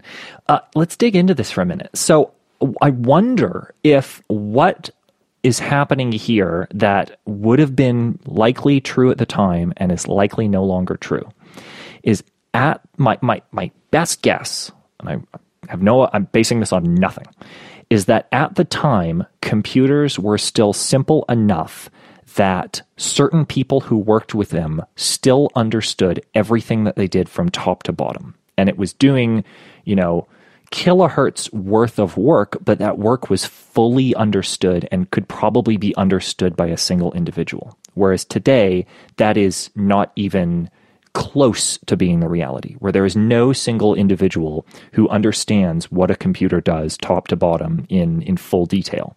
There are people who understand in broad strokes, and there are people who understand very narrow slices of it. And there was a time not too long ago where it was conceivable that a person could have a pretty good sense of things. And I'm thinking like maybe, around the time of the Cathedral and the Bazaar, that sort of debate about how operating systems should be built. But we are far past that era at this point. And so it's the kind of thing where I think if you're thinking of it in that way, if you're thinking that the computer is still something that can be fully comprehended, if it's doing, hundreds of thousands of operations per second, and you're trying to mentally contain that and think about it at an engineering level and not do this sort of big-minded, imagine the future where it's, so much more ambitious and it's thinking, it becomes a brain unto itself and it has this, magical quality to it. But it's still, you're thinking of it like a machine. It's a machine that is starting to get scary in its performance, and it's in the rate at which it's improving and the capability that it's already demonstrating to do amazing feats of data processing. It's the sort of thing where it might have already started to feel like, like a monster was being turned loose or something like that. Like there's just this nuclear explosive sort of power to it that is coming out. And it's something where I guess I'm reaching for what I might imagine is informing this thought of it being too fast. Because it's certainly Lick at the time had that thought. Lick thought, computers are already too fast to be thinking as a peer to a person. And so it's not like he's imagining, in the future computers will be too fast. He's already experiencing that. That's something present in his day and age. And so I think there's something to that maybe we've lost in the time since, something that he was aware of that we're not aware of anymore, just because the computer is so much more abstract and nebulous and distant from us now than it was for him then. Yeah, I think that makes a lot of sense. And I think that maybe also kind of, playing into that, would also be the kinds of things computers could do at the time because they were so limited on memory. And that's what, like, the next section is about memory. I don't want to go there quite yet, but I do wonder if, like, if you limit a computer to pure computation, not on lots of data, not repeating that same computation on millions of elements, but just like, yeah, I'm computing something. Computers are very, very fast. It's almost always that memory bottleneck that makes it so that, and it's the size of the problems we want to solve on gigabytes of data or terabytes of data that really make them feel slow. So yeah, I do think that, like, being able to fully understand them, but also, like, they're only focusing on the CPU, the computational aspects, and not all the memory requirements could have led him to feel this way. Yeah. And then we see, I think, right after this, like, it's too fast. We see a vision that is now, kind of being brought into maybe reality through Dynamic Land, right? It says, it seems reasonable to envision for a time 10 or 15 years hence a thinking center that will incorporate the functions of present-day libraries together with anticipated advances in information storage and retrieval and the symbiotic functions suggested earlier in this paper. So here we have this idea of, like, we have power lines pumping in power, we end up getting, computation lines pumping in computations, and there's, like, the community center that you would go and be part of this, this computational thing, which just, to me at least, very much reminds me of Bret Victor's vision here for Dynamic Land. Yeah, though I'll push back on that only slightly, in that I think Bret Victor's reason for wanting Dynamic Land to be a public thinking center is a sort of like a public commons, like a public good kind of framing, where it's not about the computer being a centralized thing for the sake of efficiency or anything like that, which I think might be a little bit of what's informing Lick's thinking here, just based on the earlier parts of this paragraph. But for Bret, it's more about access and not having the very profit-hungry computer industry be the thing that mediates someone's access to enabling technology, that all people should have access to enabling, empowering technology regardless of their economic circumstances. And so I don't know that that's the sense that Lick is thinking of here. But in either case, I think it's like an interesting thing that, yeah, maybe that will come back someday. Maybe we will find a way to get back to the public library being the place that you go to do your computing, which certainly, like, when I was a kid in the 90s, we had a computer at home, but we didn't have the internet because I lived out in the woods. I'm always living out in the woods. And so we would go into town and I would sit at the library, and that would be where my internet was. And I'd spend hours and hours and hours there just, surfing Final Fantasy fan pages or whatever it was. But yeah, I mean, I do agree with you that it looks like Lick here is making an economic argument, for this. But I think you could also kind of take it a slightly different and say that, if you kind of put this Bret Victor Dynamic Land spin on it, right? It would be that, and by having these thinking centers, it would be more symbiotic because humans would get to be using our full capabilities, right? If you imagine, this is how, like, Bret Victor could talk about it, right? Like, it's more humane, it's more, we're actually able to be up and about and not sitting at our desks looking at little squares, but with other people. And that's how humans are supposed to be, is we're social animals and, all of those sorts of things. So yes, I do think that Lick maybe didn't quite have that in mind, but you could kind of extend his thinking here of symbiosis to apply to that as well. Yeah. So then we get to memory. We started at computation. We're now down to, like, memory hardware requirements. And again, I have to laugh here. When we start to think of storing any appreciable fraction of a technical literature in computer memory, we run into billions of bits. Whoa. And unless things change markedly, billions of dollars. Which is good to know that I'm a billionaire, because I have billions of bits here that I can sell and on the black market and make billions of dollars.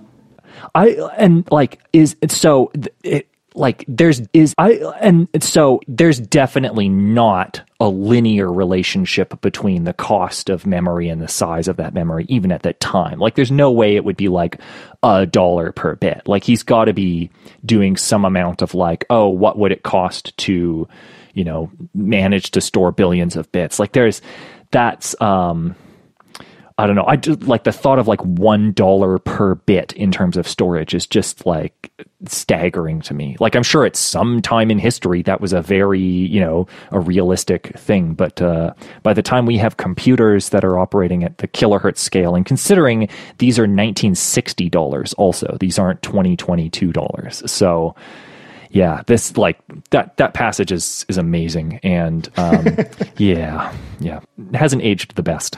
Yes. And okay, so my bias here is there's a lot of talk here about memory, kind of on the assumption that memory is going to be really like difficult. Yeah. And so we have to be really clever. Yeah. And he talks about the trie, or technically it's tree, but TRIE for retrieval. Yeah. I like to call it trie anyways. I know it's tree, but like... Spoken like a closurist. I mean, tree means multiple things. Trie is clear. Spoken like a closurist. Yeah, I mean, this data structure does become important, right? Yeah. Like, it's used for lots of things, but he kind of acts like this is going to be the way, like, or at least a possible way, like, all of our memory would be stored. And then there's this, like, division between, like, well, we might have some memory that's immutable, and that's like the big bulk memory. And anyways, I think that, and maybe, if you think there's something really interesting in here, I do think that this is like one of the places where I think it was important for his time, right? Because he has to like justify the possibility here. But it just didn't, live. It didn't age well. Really, you don't think immutable memory and having some things that are marked as indelible and some things that are marked as published. You don't think that as a closurist, you don't think that that has relevance to this day. Interesting. Yeah, so I think that we can kind of just skip over that section. Yeah. And here's where he talks about the different technologies: core, thin film, or even tape memory. So yes, tape memory did exist at the time, though he listed it last in the list and said, or even tape memory. Who can, perish the thought. This section is just... it's here to appease the people who are going to object on the basis of contemporary technological limits, and that's clearly not relevant to the main arc of this work. And then we get into his next section is the language problem. Mm-hmm. Thank you for calling that out, because otherwise, because he does 2 sections in a row on memory. And so, the language problem. This is more. This one's more interesting. Yes, let's talk about this one. Yeah. So the big thing that he wants to call out is that there's this dissimilarity between human languages and computer languages, and that this is the most serious obstacle for true symbiosis. Yeah. True to this day. Yes. Yeah. Yes. I think he's exactly right. And I guess this is where my pessimistic reading, to keep calling it that, also comes in, because we haven't solved this like at all. Yeah. Like, Siri is not a serious solution to solving the language problem. Nor is SQL, nor is any of the attempts we've had of like, you can kind of do natural language-ish stuff. Yeah. And just to like describe what this section talks about, because I don't think we did it. We just said the language problem. Like, it's going to be very familiar. My only note for this whole section is that it slaps. It's basically, if computers and people are supposed to have this symbiotic relationship, they need a way to communicate with one another. How might we do that? It looks at some emerging ideas called programming languages like Fortran and Algol and IPL. Yeah, IPL.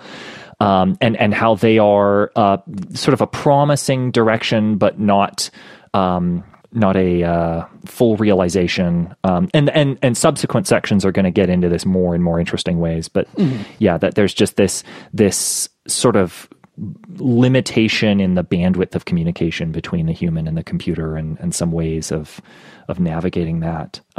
It also references this idea of telling the computer what to do through the specification of goals and the way that computer algorithms might be able to work with those goals, doing something like hill climbing or self-organization.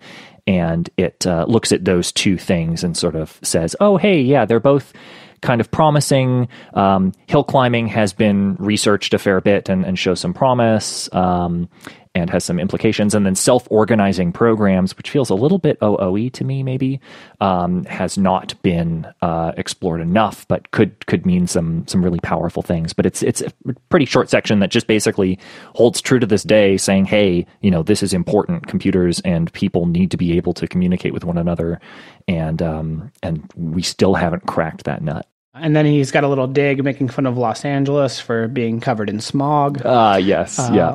Which also holds true today. So this section aged very well in that I think he's pointing out problems that we still have. Yeah. And even kind of admitting that there's not great solutions. Yeah. Right. And I think that's very accurate. And then the next section, I think aged very well. Yeah.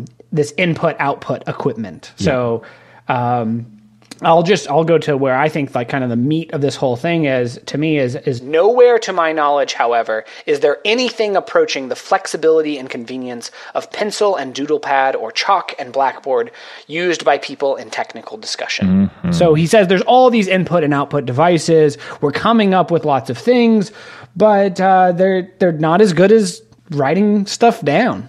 That stabs me right in the heart with a number 2 pencil. Because I'm sure by the time this episode comes out, the work I've been doing with Ink and Switch will be published. That's something I've been thinking a lot about, is the relationship between pencil and doodle pad, or chalk and blackboard. There you go, Ken Perlin.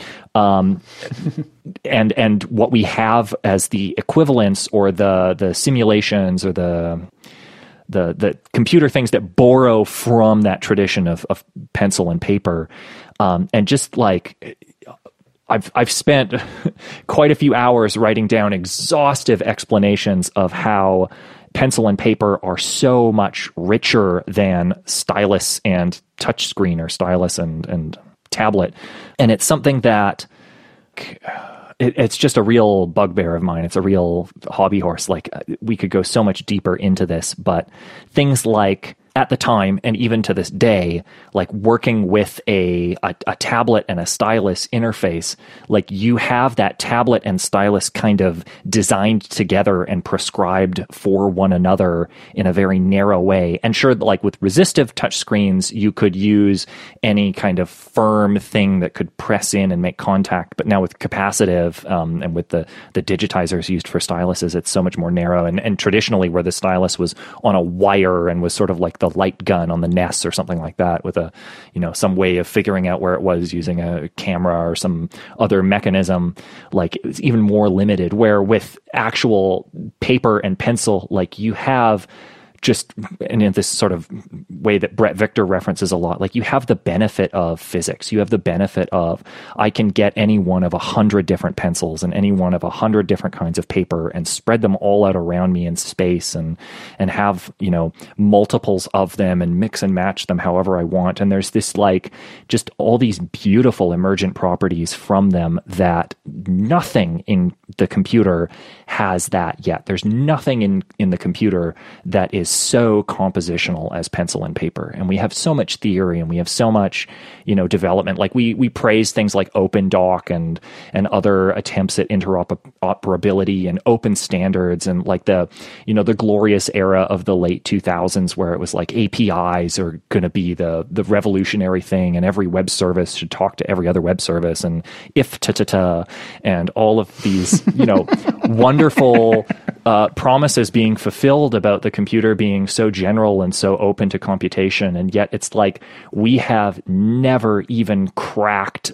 or even like put a chink in the shell of the nut of pencil and paper when it comes to the richness that you can get from an interface with a tool for thinking. Like it's not even close. And so that little mention of pencil and doodle pad, like it's a little almost throwaway line in the paper, but it's profoundly resonant to me. And so I appreciate that how many years has it been? 62 years later, we're still asking ourselves these same questions. Yeah, and I think he points to, in my opinion, like I think you captured that beautifully. Like, there is so much that we can't do. And I think he almost doesn't want to like achieve that. Mm-hmm. At least doesn't think that's achievable. Yeah. And so he kind of gives this, I think, almost like a trade-off. Like, yes, we can't quite reach that flexibility in the same way, but what could we trade off for that? Yeah. And so I think this is where he talks about being able to sketch out the format of a table roughly and let the computer shape it up with precision. Yeah. In this section, desk surface display and control, at the bottom here. They could correct the computer's data, instruct the machine via flow diagrams, and in general, interact with it very much as they would another engineer, except the other engineer would be a precise draftsman, a lightning calculator, a mnemonic wizard, and many other valuable partners all in one. Mm-hmm. Yeah, that rings true. Like, that feels like, Sketchpad was happening around the same time, and this idea of, flow-based programming is, I know there are people on Twitter who talk a lot about visual programming. I don't know who those people are, but those people are out there. Like, this is an area where, once you narrow that interface and you set up some reasonable expectations for, like, okay, computers can't emulate the richness of physical interfaces that we're used to for other thinking tools like pen and paper, but what interfaces could they offer that might be nice to think through, and in what way would that allow the relationship to be? And it's interesting that, and this might just be a framing device because of the fact that Licky is, I think he's doing publishing this paper here for the Air Force, I think. Mm-hmm. So it might be that is the focus, but it's interesting that the designs for the interface are very much engineering focused, and it's very much about that domain and doing the sort of work that would be useful there, and that dictates the interface. And it makes me wonder, if he was being funded by, the National Arts Center or something like that, would there have been a very different interpretation of the interface that would be desired, and what that might look like, what that articulation might be? And, another one of the accidents of history, that most of technology has been invented by people who are of the engineering persuasion rather than of other persuasions. And there's an alternate reality there that might be very interesting to explore if we ever get that technology. Yeah, I totally agree that it is interesting just to see how much of this is colored by the military context he's in. Yeah. I would just say, I think that we have nowhere near gotten to computers being able to do this. Really? Yeah, like I'm trying to be as optimistic as I can, okay? I really am. Uh-huh.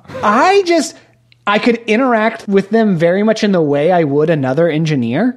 Like, my means of communication, even like, trying to be as charitable as I can be with another engineer, are so vastly different from how I have to communicate a flow diagram with a computer. Well, but there's the second half of that sentence, which is except. So we're now narrowing the space. So we start with another engineer, except that the other engineer, in scare quotes, would be a precise draftsperson, a lightning calculator, a mnemonic wizard, and many other valuable partners. So it's narrowing the expectation a little bit and saying that this other engineer has these specializations, and they just so happen to be the specializations that involve calculation, memory, and precision. And I think that's fair. Like, AutoCAD is that thing. Like, when you're doing some sort of architectural work or design work in AutoCAD, like, it's taking care of making sure you always know exactly what measurements you have. Like, it's doing the draftsperson work. As like in my regular job, I work a lot with schematic diagrams, and I'm very familiar with let's just say the variety of schematics that one encounters. And some of them definitely feel like they were made with software that is doing a very, very good job being consistent and offering aid. And other ones definitely feel like they were made by somebody using just a general vector graphic tool instead of something that is more domain specific. And you can really feel the difference. Like, I can imagine somebody in the 1960s looking at the variety of blueprints and plans and diagrams that would be created by people at drafting tables, well-meaning people, I'm sure, but there'd be variability and imprecision and error introduced into that. And it could be very appealing to imagine having a tool like Autodesk or AutoCAD to do that work in a more technical, precise way, because that's something that's chiefly valued in this context. So I don't see it as like Lick necessarily imagining that the computer is going to be like some smart assistant like Siri or something like that, or like what Siri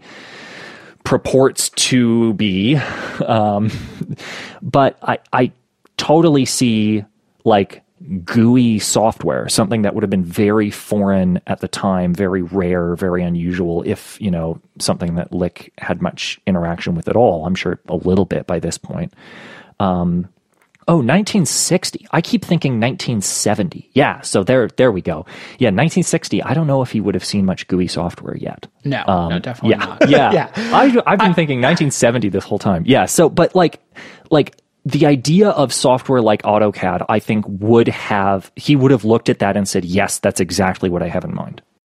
Yeah, see, I guess I read the accept a little differently than you do. I don't see it as narrowing. I think you could write this sentence as, in general, interact with it very much the way you would another engineer, except they're better in every regard. Yeah. Right? Like, because and many other valuable partners all in one. Like, it's like, yeah, you can interact with the computer and it's a whole team of engineers for you. Yeah. I mean, it is a whole team of draftspeople, right? Like it is that kind of an accelerant. Like there's definitely a tremendous amount of that sort of dull preparatory work that it was talking about earlier, where it was saying like, I spent most of my time preparing figures and crunching data and plotting things.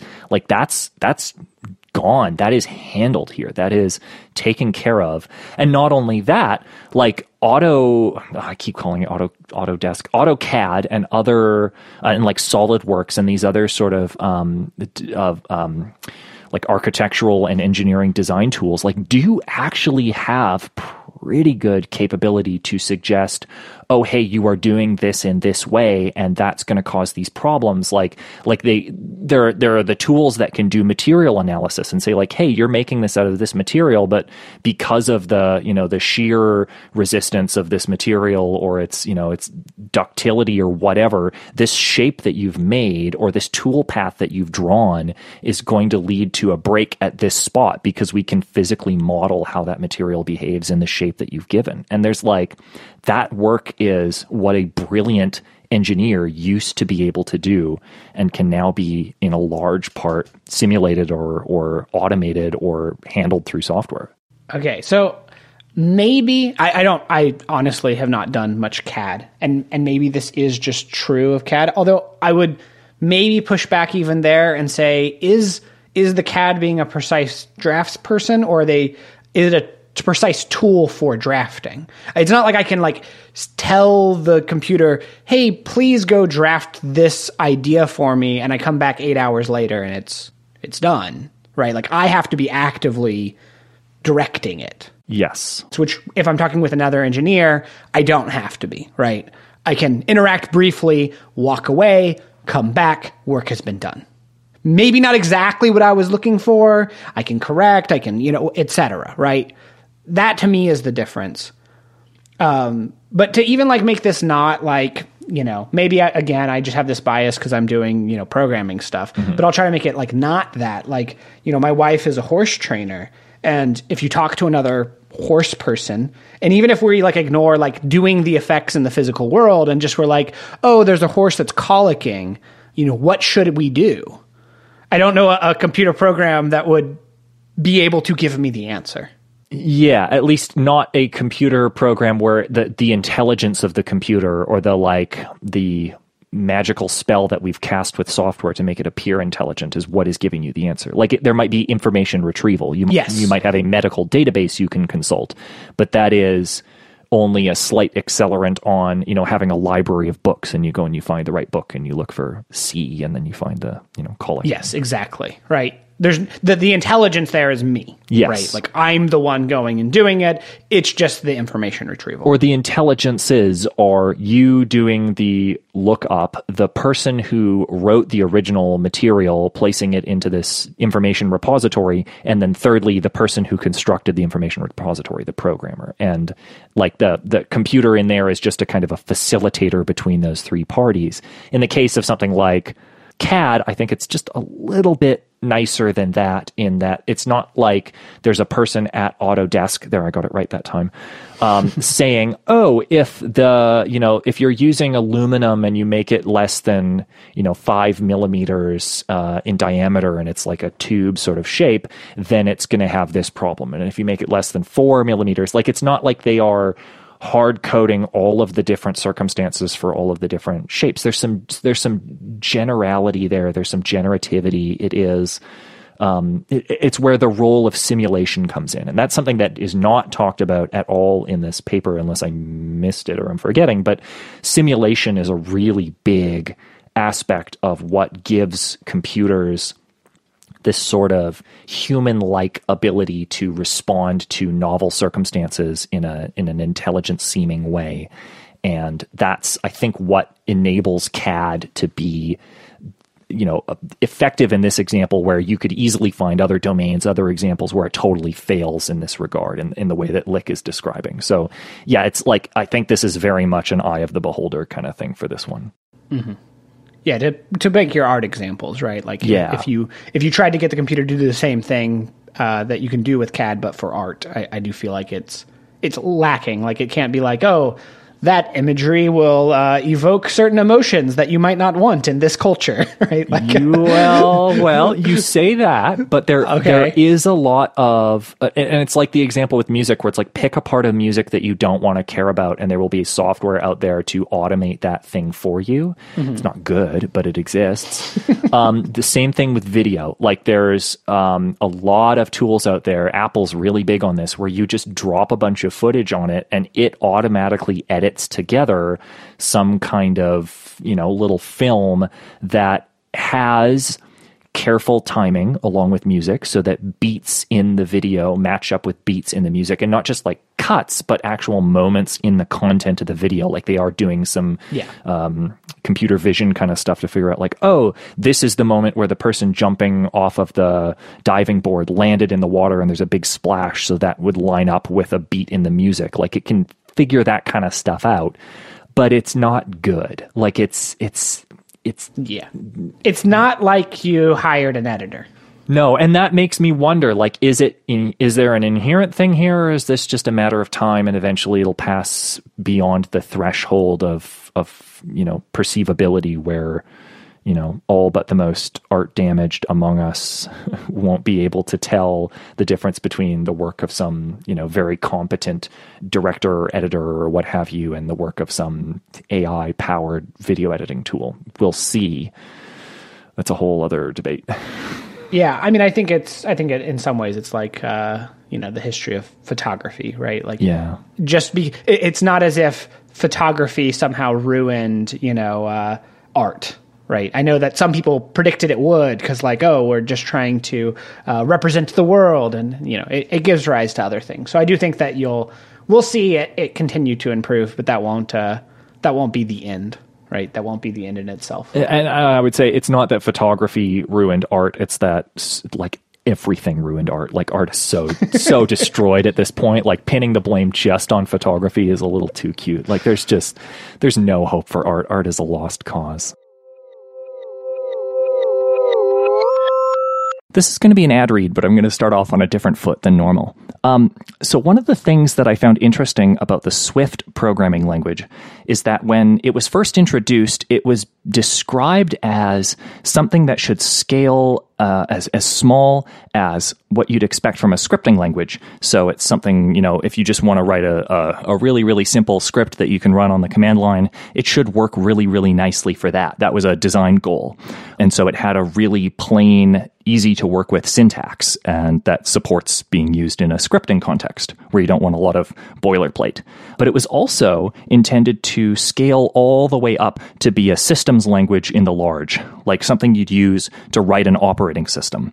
And so it's supposed to be very memory safe, and it's supposed to be, very predictable and performant and have all these other attributes that are desirable for that kind of use case. And that's an interesting way to approach the design of something, is to say, I want it to be very quick and easy and pleasing in the small, but I want it to be very dependable and performant in the large. And somewhere else where I see that sort of dual set of design goals is with today's final sponsor, Replit. They're an online REPL. That's what it says on the tin. You can load them up, pick your programming language of choice, including Swift, and start coding whatever you want to code without having to install dependencies, without having to spin up a dev environment. They just let you get started right away. And so in that sense, they're nicely optimizing for that use in the small. If you want to just kick the tires on a language, if you're, looking at a bunch of different languages and considering which one to use and you want to try them and compare, they're great for that because you can just spin up each little language's preferred environment, do some coding, see how it feels, and then switch to the next one. And you don't have to worry about cleaning up anything that you might have had to install on your local machine. But if you want to work on a much bigger project, if you know what language you want to use, and you're just looking for a nice tool set to work with that language, that's something that Replit have been working very hard to make into a good experience. And this doesn't just include nice features that you want for more serious projects like GitHub integration or their multiplayer editor, which is great for getting a couple of people together in the same REPL, and you can have that collaborative editing experience that we all love about online tools. It also means that they're working on features that benefit different domains where you might want to use their tools, where you might want to do some coding in a specific domain and build something there. So, for example, they have a game engine that they've made called Kaboom, which is neat, and you should go check that out if you haven't seen it because it does a great job of introducing itself. It's one of those things that I like to look for is, hey, when does a project have a fun way to let you know what it is and what it does and what it's like? What's its character? What's its personality? And I think Kaboom nails that. And that's something that Replit seems really intent on doing, is looking at what are all of the different pieces that you'd expect to have if you're going to work on a project, whether it's a little tiny project or a big project, and making sure that those pieces are in place. And so if that's something that you're interested in, is building one of these systems that can work very well in the small and very well in the large, and solving all of the interesting design consequences of spanning that whole spectrum, you should go work at Replit. You can go to replit.com/jobs to see what positions they have open. And once again, I'd like to thank Replit for helping bring us the future of coding. So I'd say we've been talking about this for a while. I think we've got this computer posted wall display, which I don't think today it's more like memory anything. talk kind of thing. Yeah. And then we got automatic speech recognition, which I think is pretty straightforward that we want to do this, right? Yep. But my favorite part in here, and this is just one of those again like old-fashioned-y things that I have to point out, like. Why would we want automatic speech recognition is what Lick asks. And he says, in large part, the interest stems from the realization that one can hardly take a military commander or a corporate president away from his work to teach him to type. And I intentionally gender here because it was very gendered at the time, right? Yeah. And if computing machines are ever to be used directly by top-level decision makers, it may be worthwhile to provide communication via the most natural means, even at considerable cost. Yeah, this is amazing. This is so good. I'll give you first dibs at ripping this apart. What about this stuck out for you?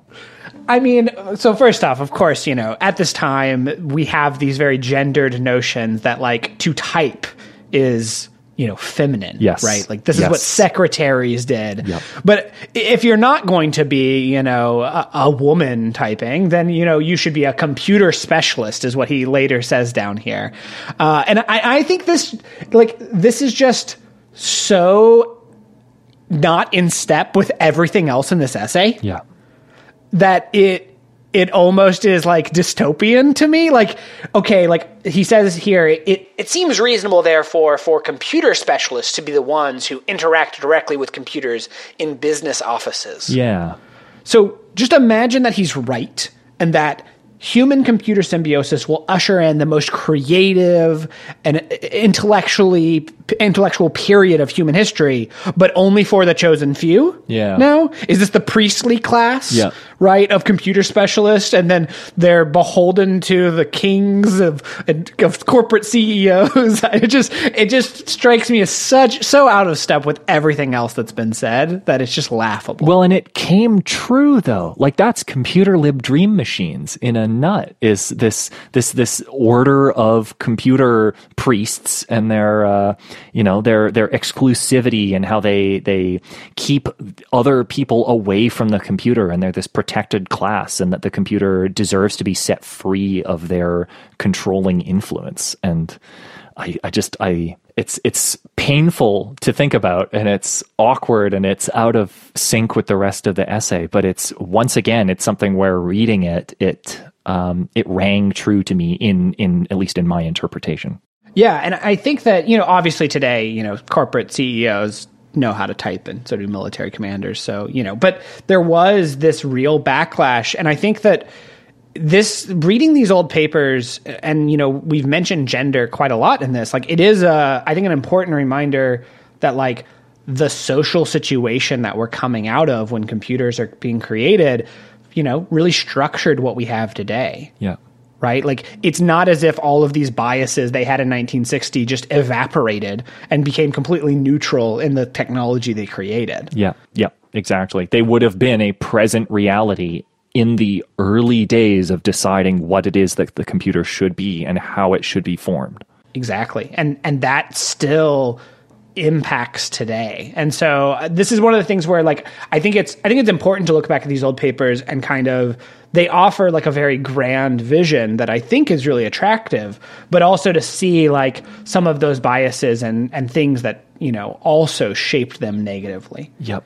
And this is where this paper, I think, ends in this section, right, about like doing automatic speech recognition. And in fact says that probably 5 years from now, we can have a moderate for like 2,000 words speech recognizer. Yeah. But of course it says like without an accent. Yeah. And, like all of these like caveats, right? Yeah. Clear speaking, no accent, and only 1,000 common English words and 1,000 technical terms. Yes. Yeah.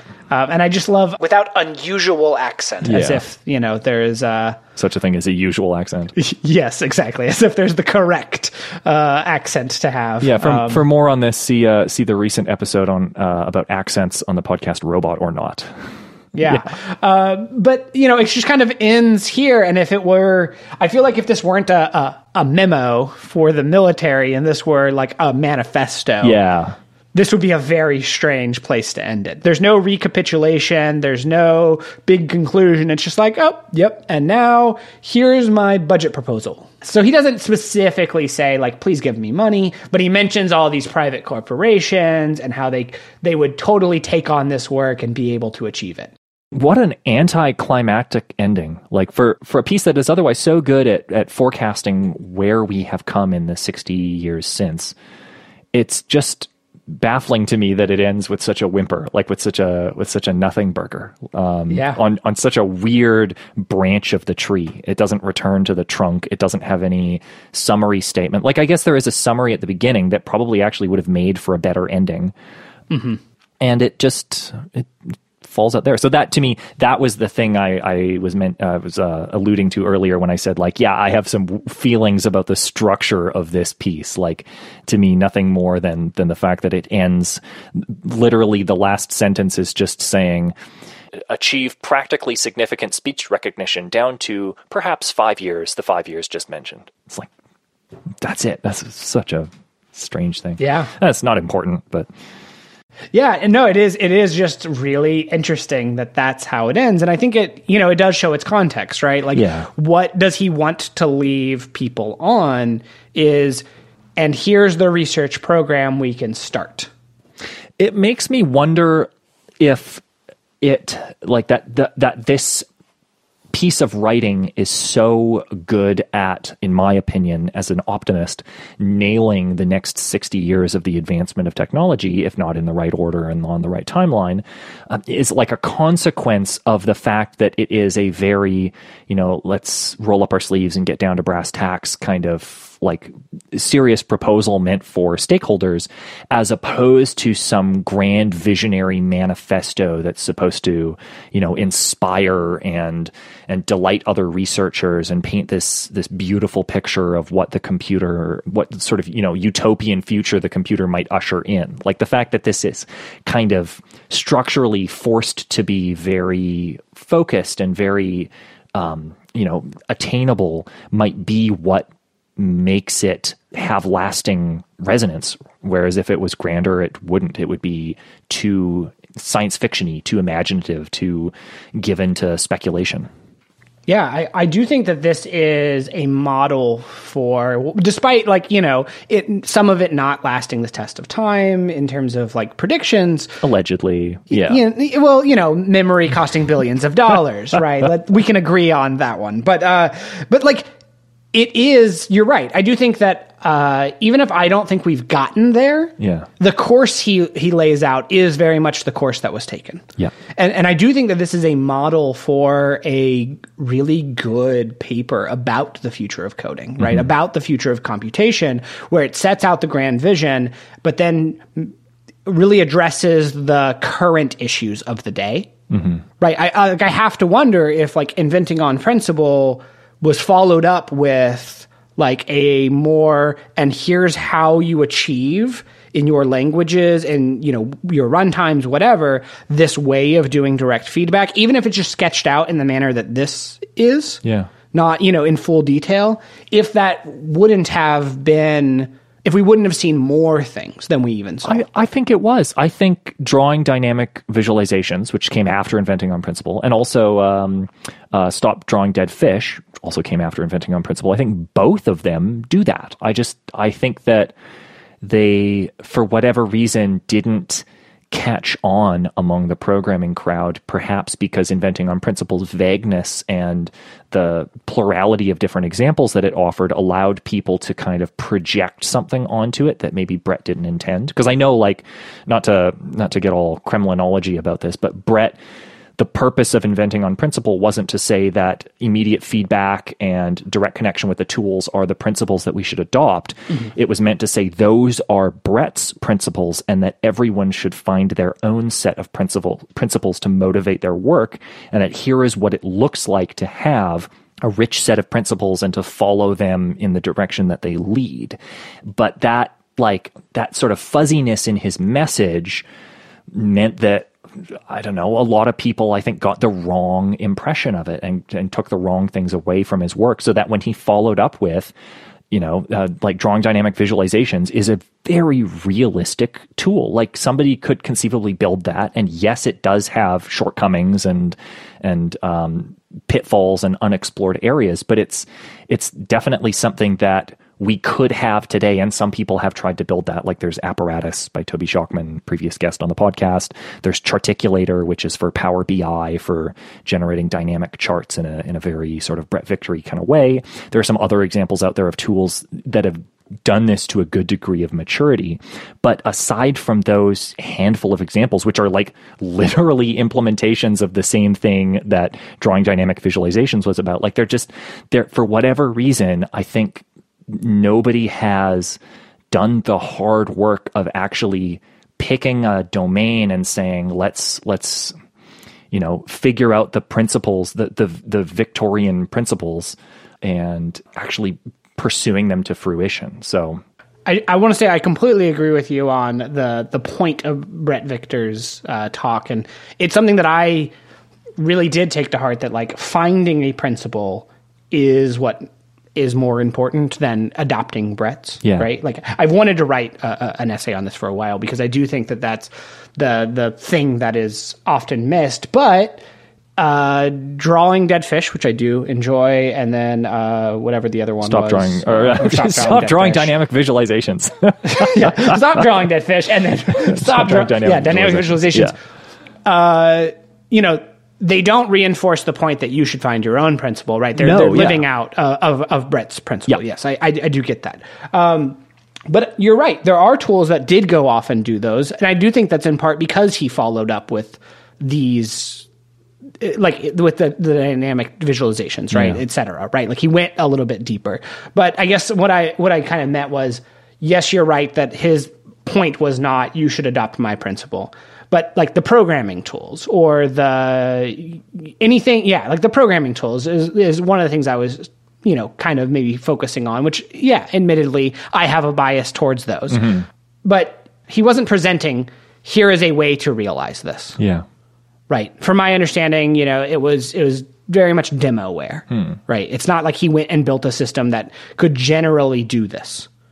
Yeah, or he didn't write a thing or present a work that is like, here is my framing of the problem that needs to be solved, and here is the relationship between that problem and the state of the art and the upcoming, reasonably expected future of technology, the way Lick did in this paper. That's not something Brett did. Yeah. Whereas Magic Ink, I feel like, is much more in the vein of what Lick did here. Yeah. Right. Magic Ink is very much here is the idea behind what I think interaction design should be, meaning it shouldn't be all about interaction. And here are some case studies and examples of how you can do that. Yeah. Right. And I do think that while it's maybe not as wide ranging as Inventing on Principle, it definitely has been very influential. Yeah. But it's much narrower than I think Lick's thing is here. Like there's definitely a kind of a Goldilocks going on here where this paper from Lick, like it does this beautiful balancing act between a truly grand vision, a truly staggering idea of what will come in, 20 or 30 years after this is published, to some extent, with the PC revolution and the GUI going mainstream. And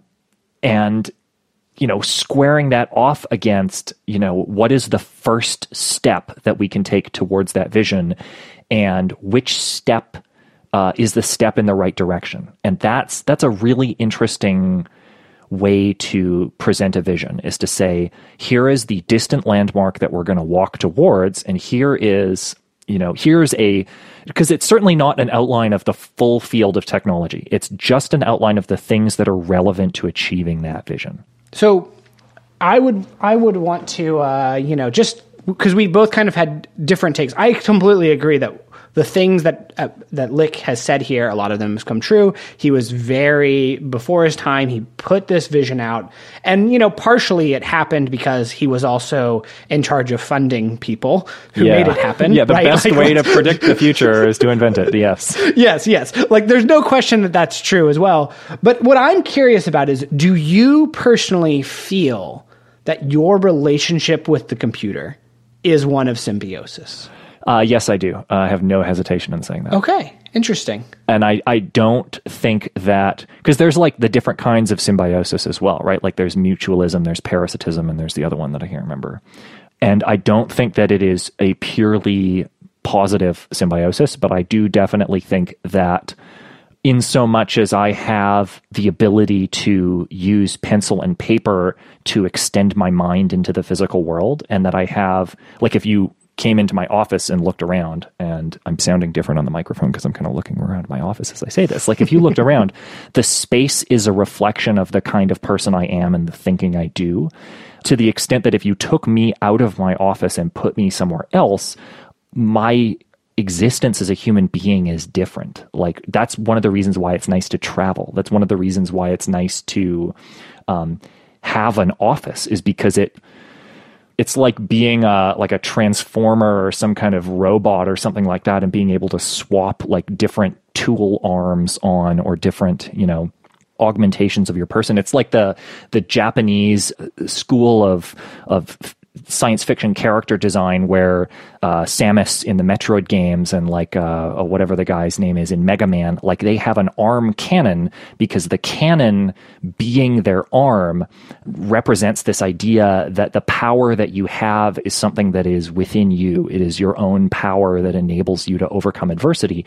Whereas in American science fiction, it's so often the thing that gives you power is a gun, and that is a thing that can be taken away. It's a thing that you have, not a thing that you are.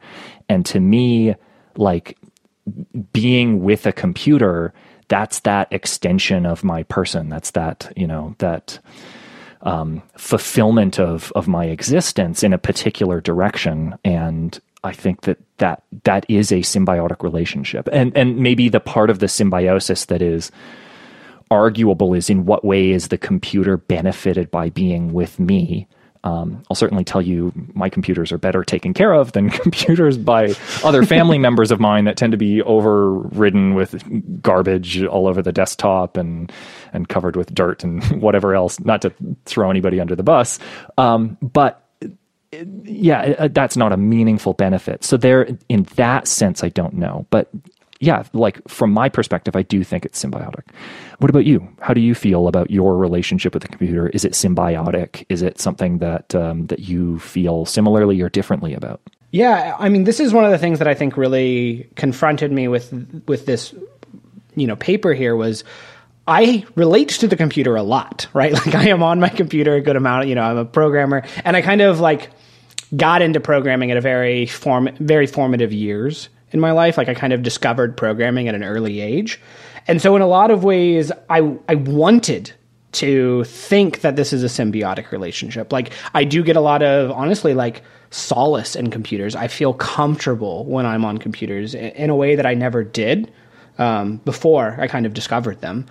But as I look at it, I feel like I almost am always in one of two modes, meaning the mechanically extended mode, where like the computer is a tool for me to accomplish some goal. Even if that's like a very personal goal, it's still a tool towards that. Or I'm being, there's the humanly extended machine that I am being, the computer is using me, right? And not, of course, the computer itself, but the systems that I'm in. So my corporate job, right? Where through the computer, I'm fulfilling some role for the larger system.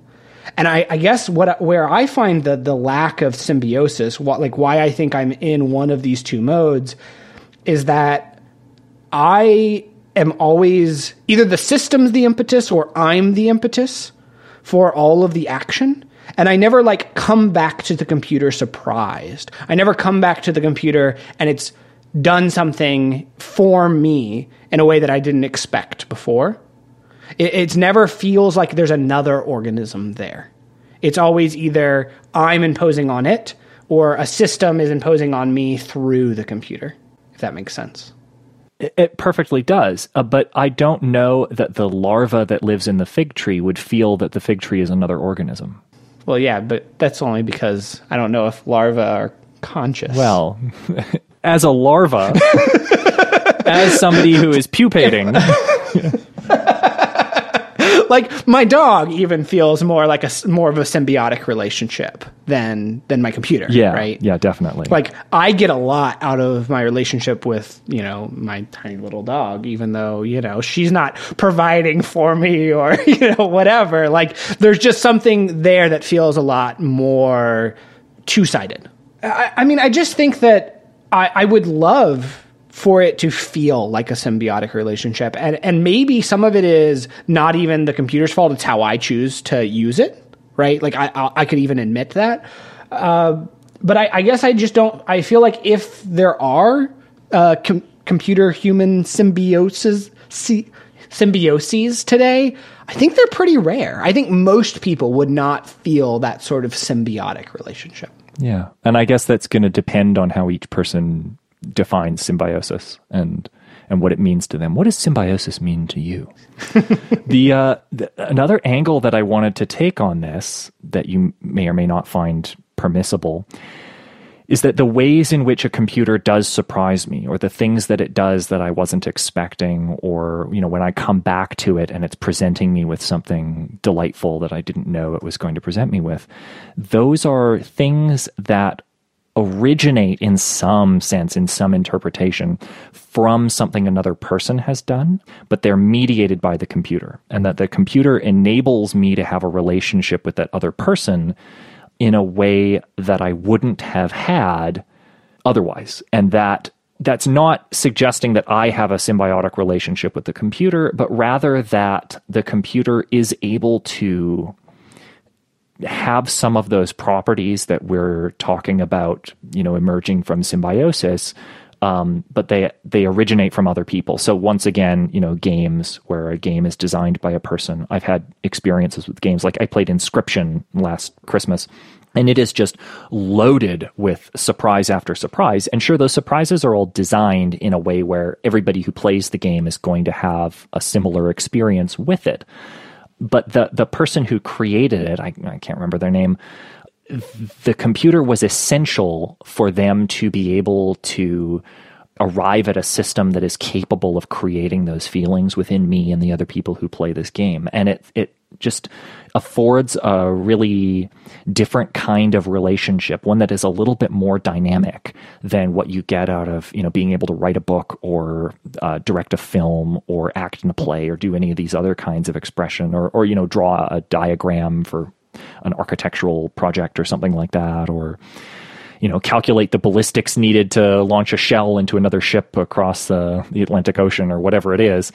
So it's the kind of thing where maybe it's not symbiotic in a way that is in keeping with the biological use of that term, but I think there's certainly something here that is interesting and novel and different, and that has changed a lot over the last 60 years, and especially the last 30 or 20 or wherever you want to draw the line, either the PC or the internet or social media or what have you. Like there's definitely something here that, and maybe it is the humanly extended machine to some extent, but there's something there that is new and different about the computer. And maybe symbiosis is just the wrong framing device.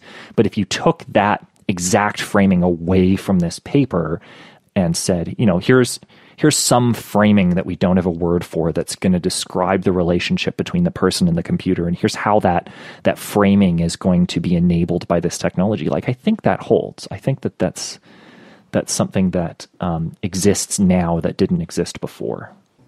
Yeah, I definitely agree that this communication aspect is something I don't actually think is talked about like at all here, right? This like social aspect and connecting through to other people through the computer more as a medium than an organism. So I definitely would agree that is a very important aspect of our real existence. But I guess I just don't see Lick quite going there. Yeah, but I mean, Lick doesn't have the benefit of having, grown up with Diaryland or whatever it is.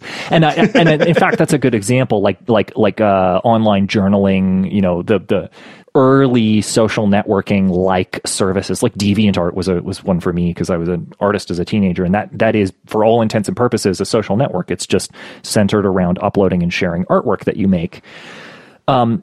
Those things are more like books or magazines or correspondence through letters or phone calls or other things, where they are like technology facilitating a direct communication from one person to another person. See also our previous unreleased episode about long distance communication.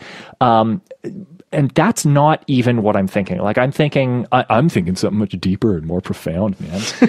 I'm thinking like the ability for the computer to be programmed and to have some dynamic behavior and to have some, not even like unpredictability or uncertainty, but to have like to be more like a partner, or to be more like even a petty, simple, dim-witted simulation of something vaguely resembling a person, like to be a puppet even. Like there's something, I think, profoundly different about that than from any other previous mechanism for quote unquote communication. No, I get where you're coming from. I mean, video games aren't exactly communication in the way that, I was maybe cashing things out. Yeah. I guess what I think what I would need, right? Like, you already feel that you have that symbiotic relationship. I think if I were going to, I do think video games are beautiful and wonderful, but you're right. Like, what they give us in their surprises are, also what everyone else is discovering, right? Like, anyone who plays that game, yes, I know that there's randomness, there's et cetera, but for the most part, anyone who plays that game will have a similar experience. Anyone who, consumes computer-specific media will have the similar experience. The applications we have are all kind of designed around the common case. And I feel like if we're going to have a symbiosis, I feel like there has to be something more personal, more customizable, more moldable, whatever word you want. Like, it needs to be... If I go onto someone else's computer, to me, it should feel different.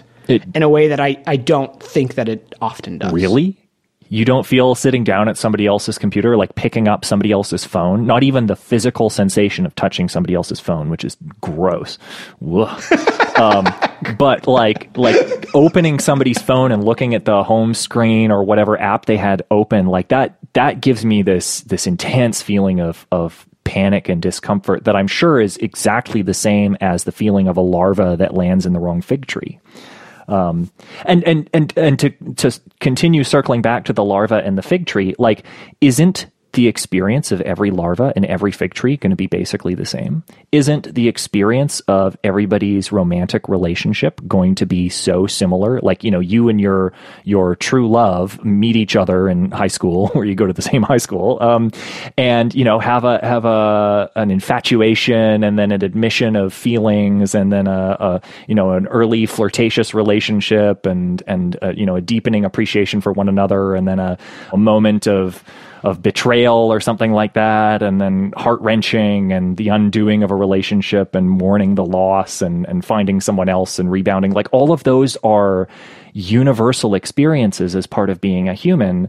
And even though they are all deeply personal, they are relatable. They are eminently relatable. There's, like, the love song is a thing. The breakup song is a thing. So I don't know that individuality of experience is the right criterion for determining whether something is a profound relationship in the way that the word symbiosis suggests some kind of profundity, which again makes me maybe think that symbiosis is a word that we are now stretching far past its technical definition. Yeah, but we're not going off the technical definition. We're going off Lick's definition. Right, yeah. Yeah. Right, and he paints it as a utopia. Like, let's just, it's this... No, he paints it as computers can help you with formulative thinking instead of formulated problem solving. So it's like... He says that we should be intellectually the most creative and exciting in the history of mankind. Yeah, that is pretty big. To me, this is the criteria. Yeah. I guess that's where I would go back to is I think that, of course, we're very creative and intellectually exciting, but I don't think it's a difference in kind. I think it's just a difference in, we use computers to do all sorts of things. And yes, maybe we can do it on certain scales, et cetera. And I'm not saying there were things that we couldn't have achieved, that we could have achieved without computers, that we had, whatever, right? Like, we probably couldn't have gone to the moon without computers. I'm not suggesting otherwise. But like, I do think that I wouldn't say that there's a clear difference in this being the most creative and exciting period of history. So, just on the record, yeah, Jimmy does not think that the current era is the most intellectually stimulating and creative and exciting period of all of human history. Yes, on the record. And I do, on the record. I think that we are living in the most intellectually stimulating and exciting and invigorating period of history. It may B, because I'm alive now and don't have a basis for comparison if I was alive in the 1920s or whatever. And it's the kind of thing where it's like, sure, everybody who imagines being alive in the 1700s or whatever imagines themselves in some high court, or as the patronized composer to some lord or something like that, a nice cushy job, or maybe apprenticing under Da Vinci or something like that. But of course, most people in that time were not having that experience. Yeah, I to be clear, that's not the sort of thing I have in mind here. I would say if we are in the most creative and exciting time in the history of humankind, it's just because humankind has continued to progress. Yeah. And it's more about the social systems and the social technologies that we've created more than computer-human symbiosis. Yeah. I think that we've continued to advance by standing on the shoulders of giants, where giants here are not the great men of history, but all the people who came before us, right? The masses who came before us, who forged ahead and made changes in our social landscape where we don't have as much injustice before, et cetera, right? I don't think it's because I'm really intimately connected with my computer. Yeah. That would be my stance on that. Yeah, I have to agree. Social progress is definitely the biggest giant's shoulders to stand on, because it brings us to the present era where if we do actually truly want human-computer symbiosis, we'll be able to achieve that by finally giving computers genders. So we can have, male computer, female computer, man-computer symbiosis achieved. Thank you, social progress. We've made it. Okay. I hope that's the note we end on. Yeah, that was what I was going for. I don't think it landed, but it's close enough. Yeah, we needed a way out. That would have gone forever. Yeah. No, you're all good. And that's all for this time. Thank you to Jimmy Miller for joining me on this adventure. Thanks to Theater.js, Glide, and Replit for sponsoring the show. And I will see you all in the future.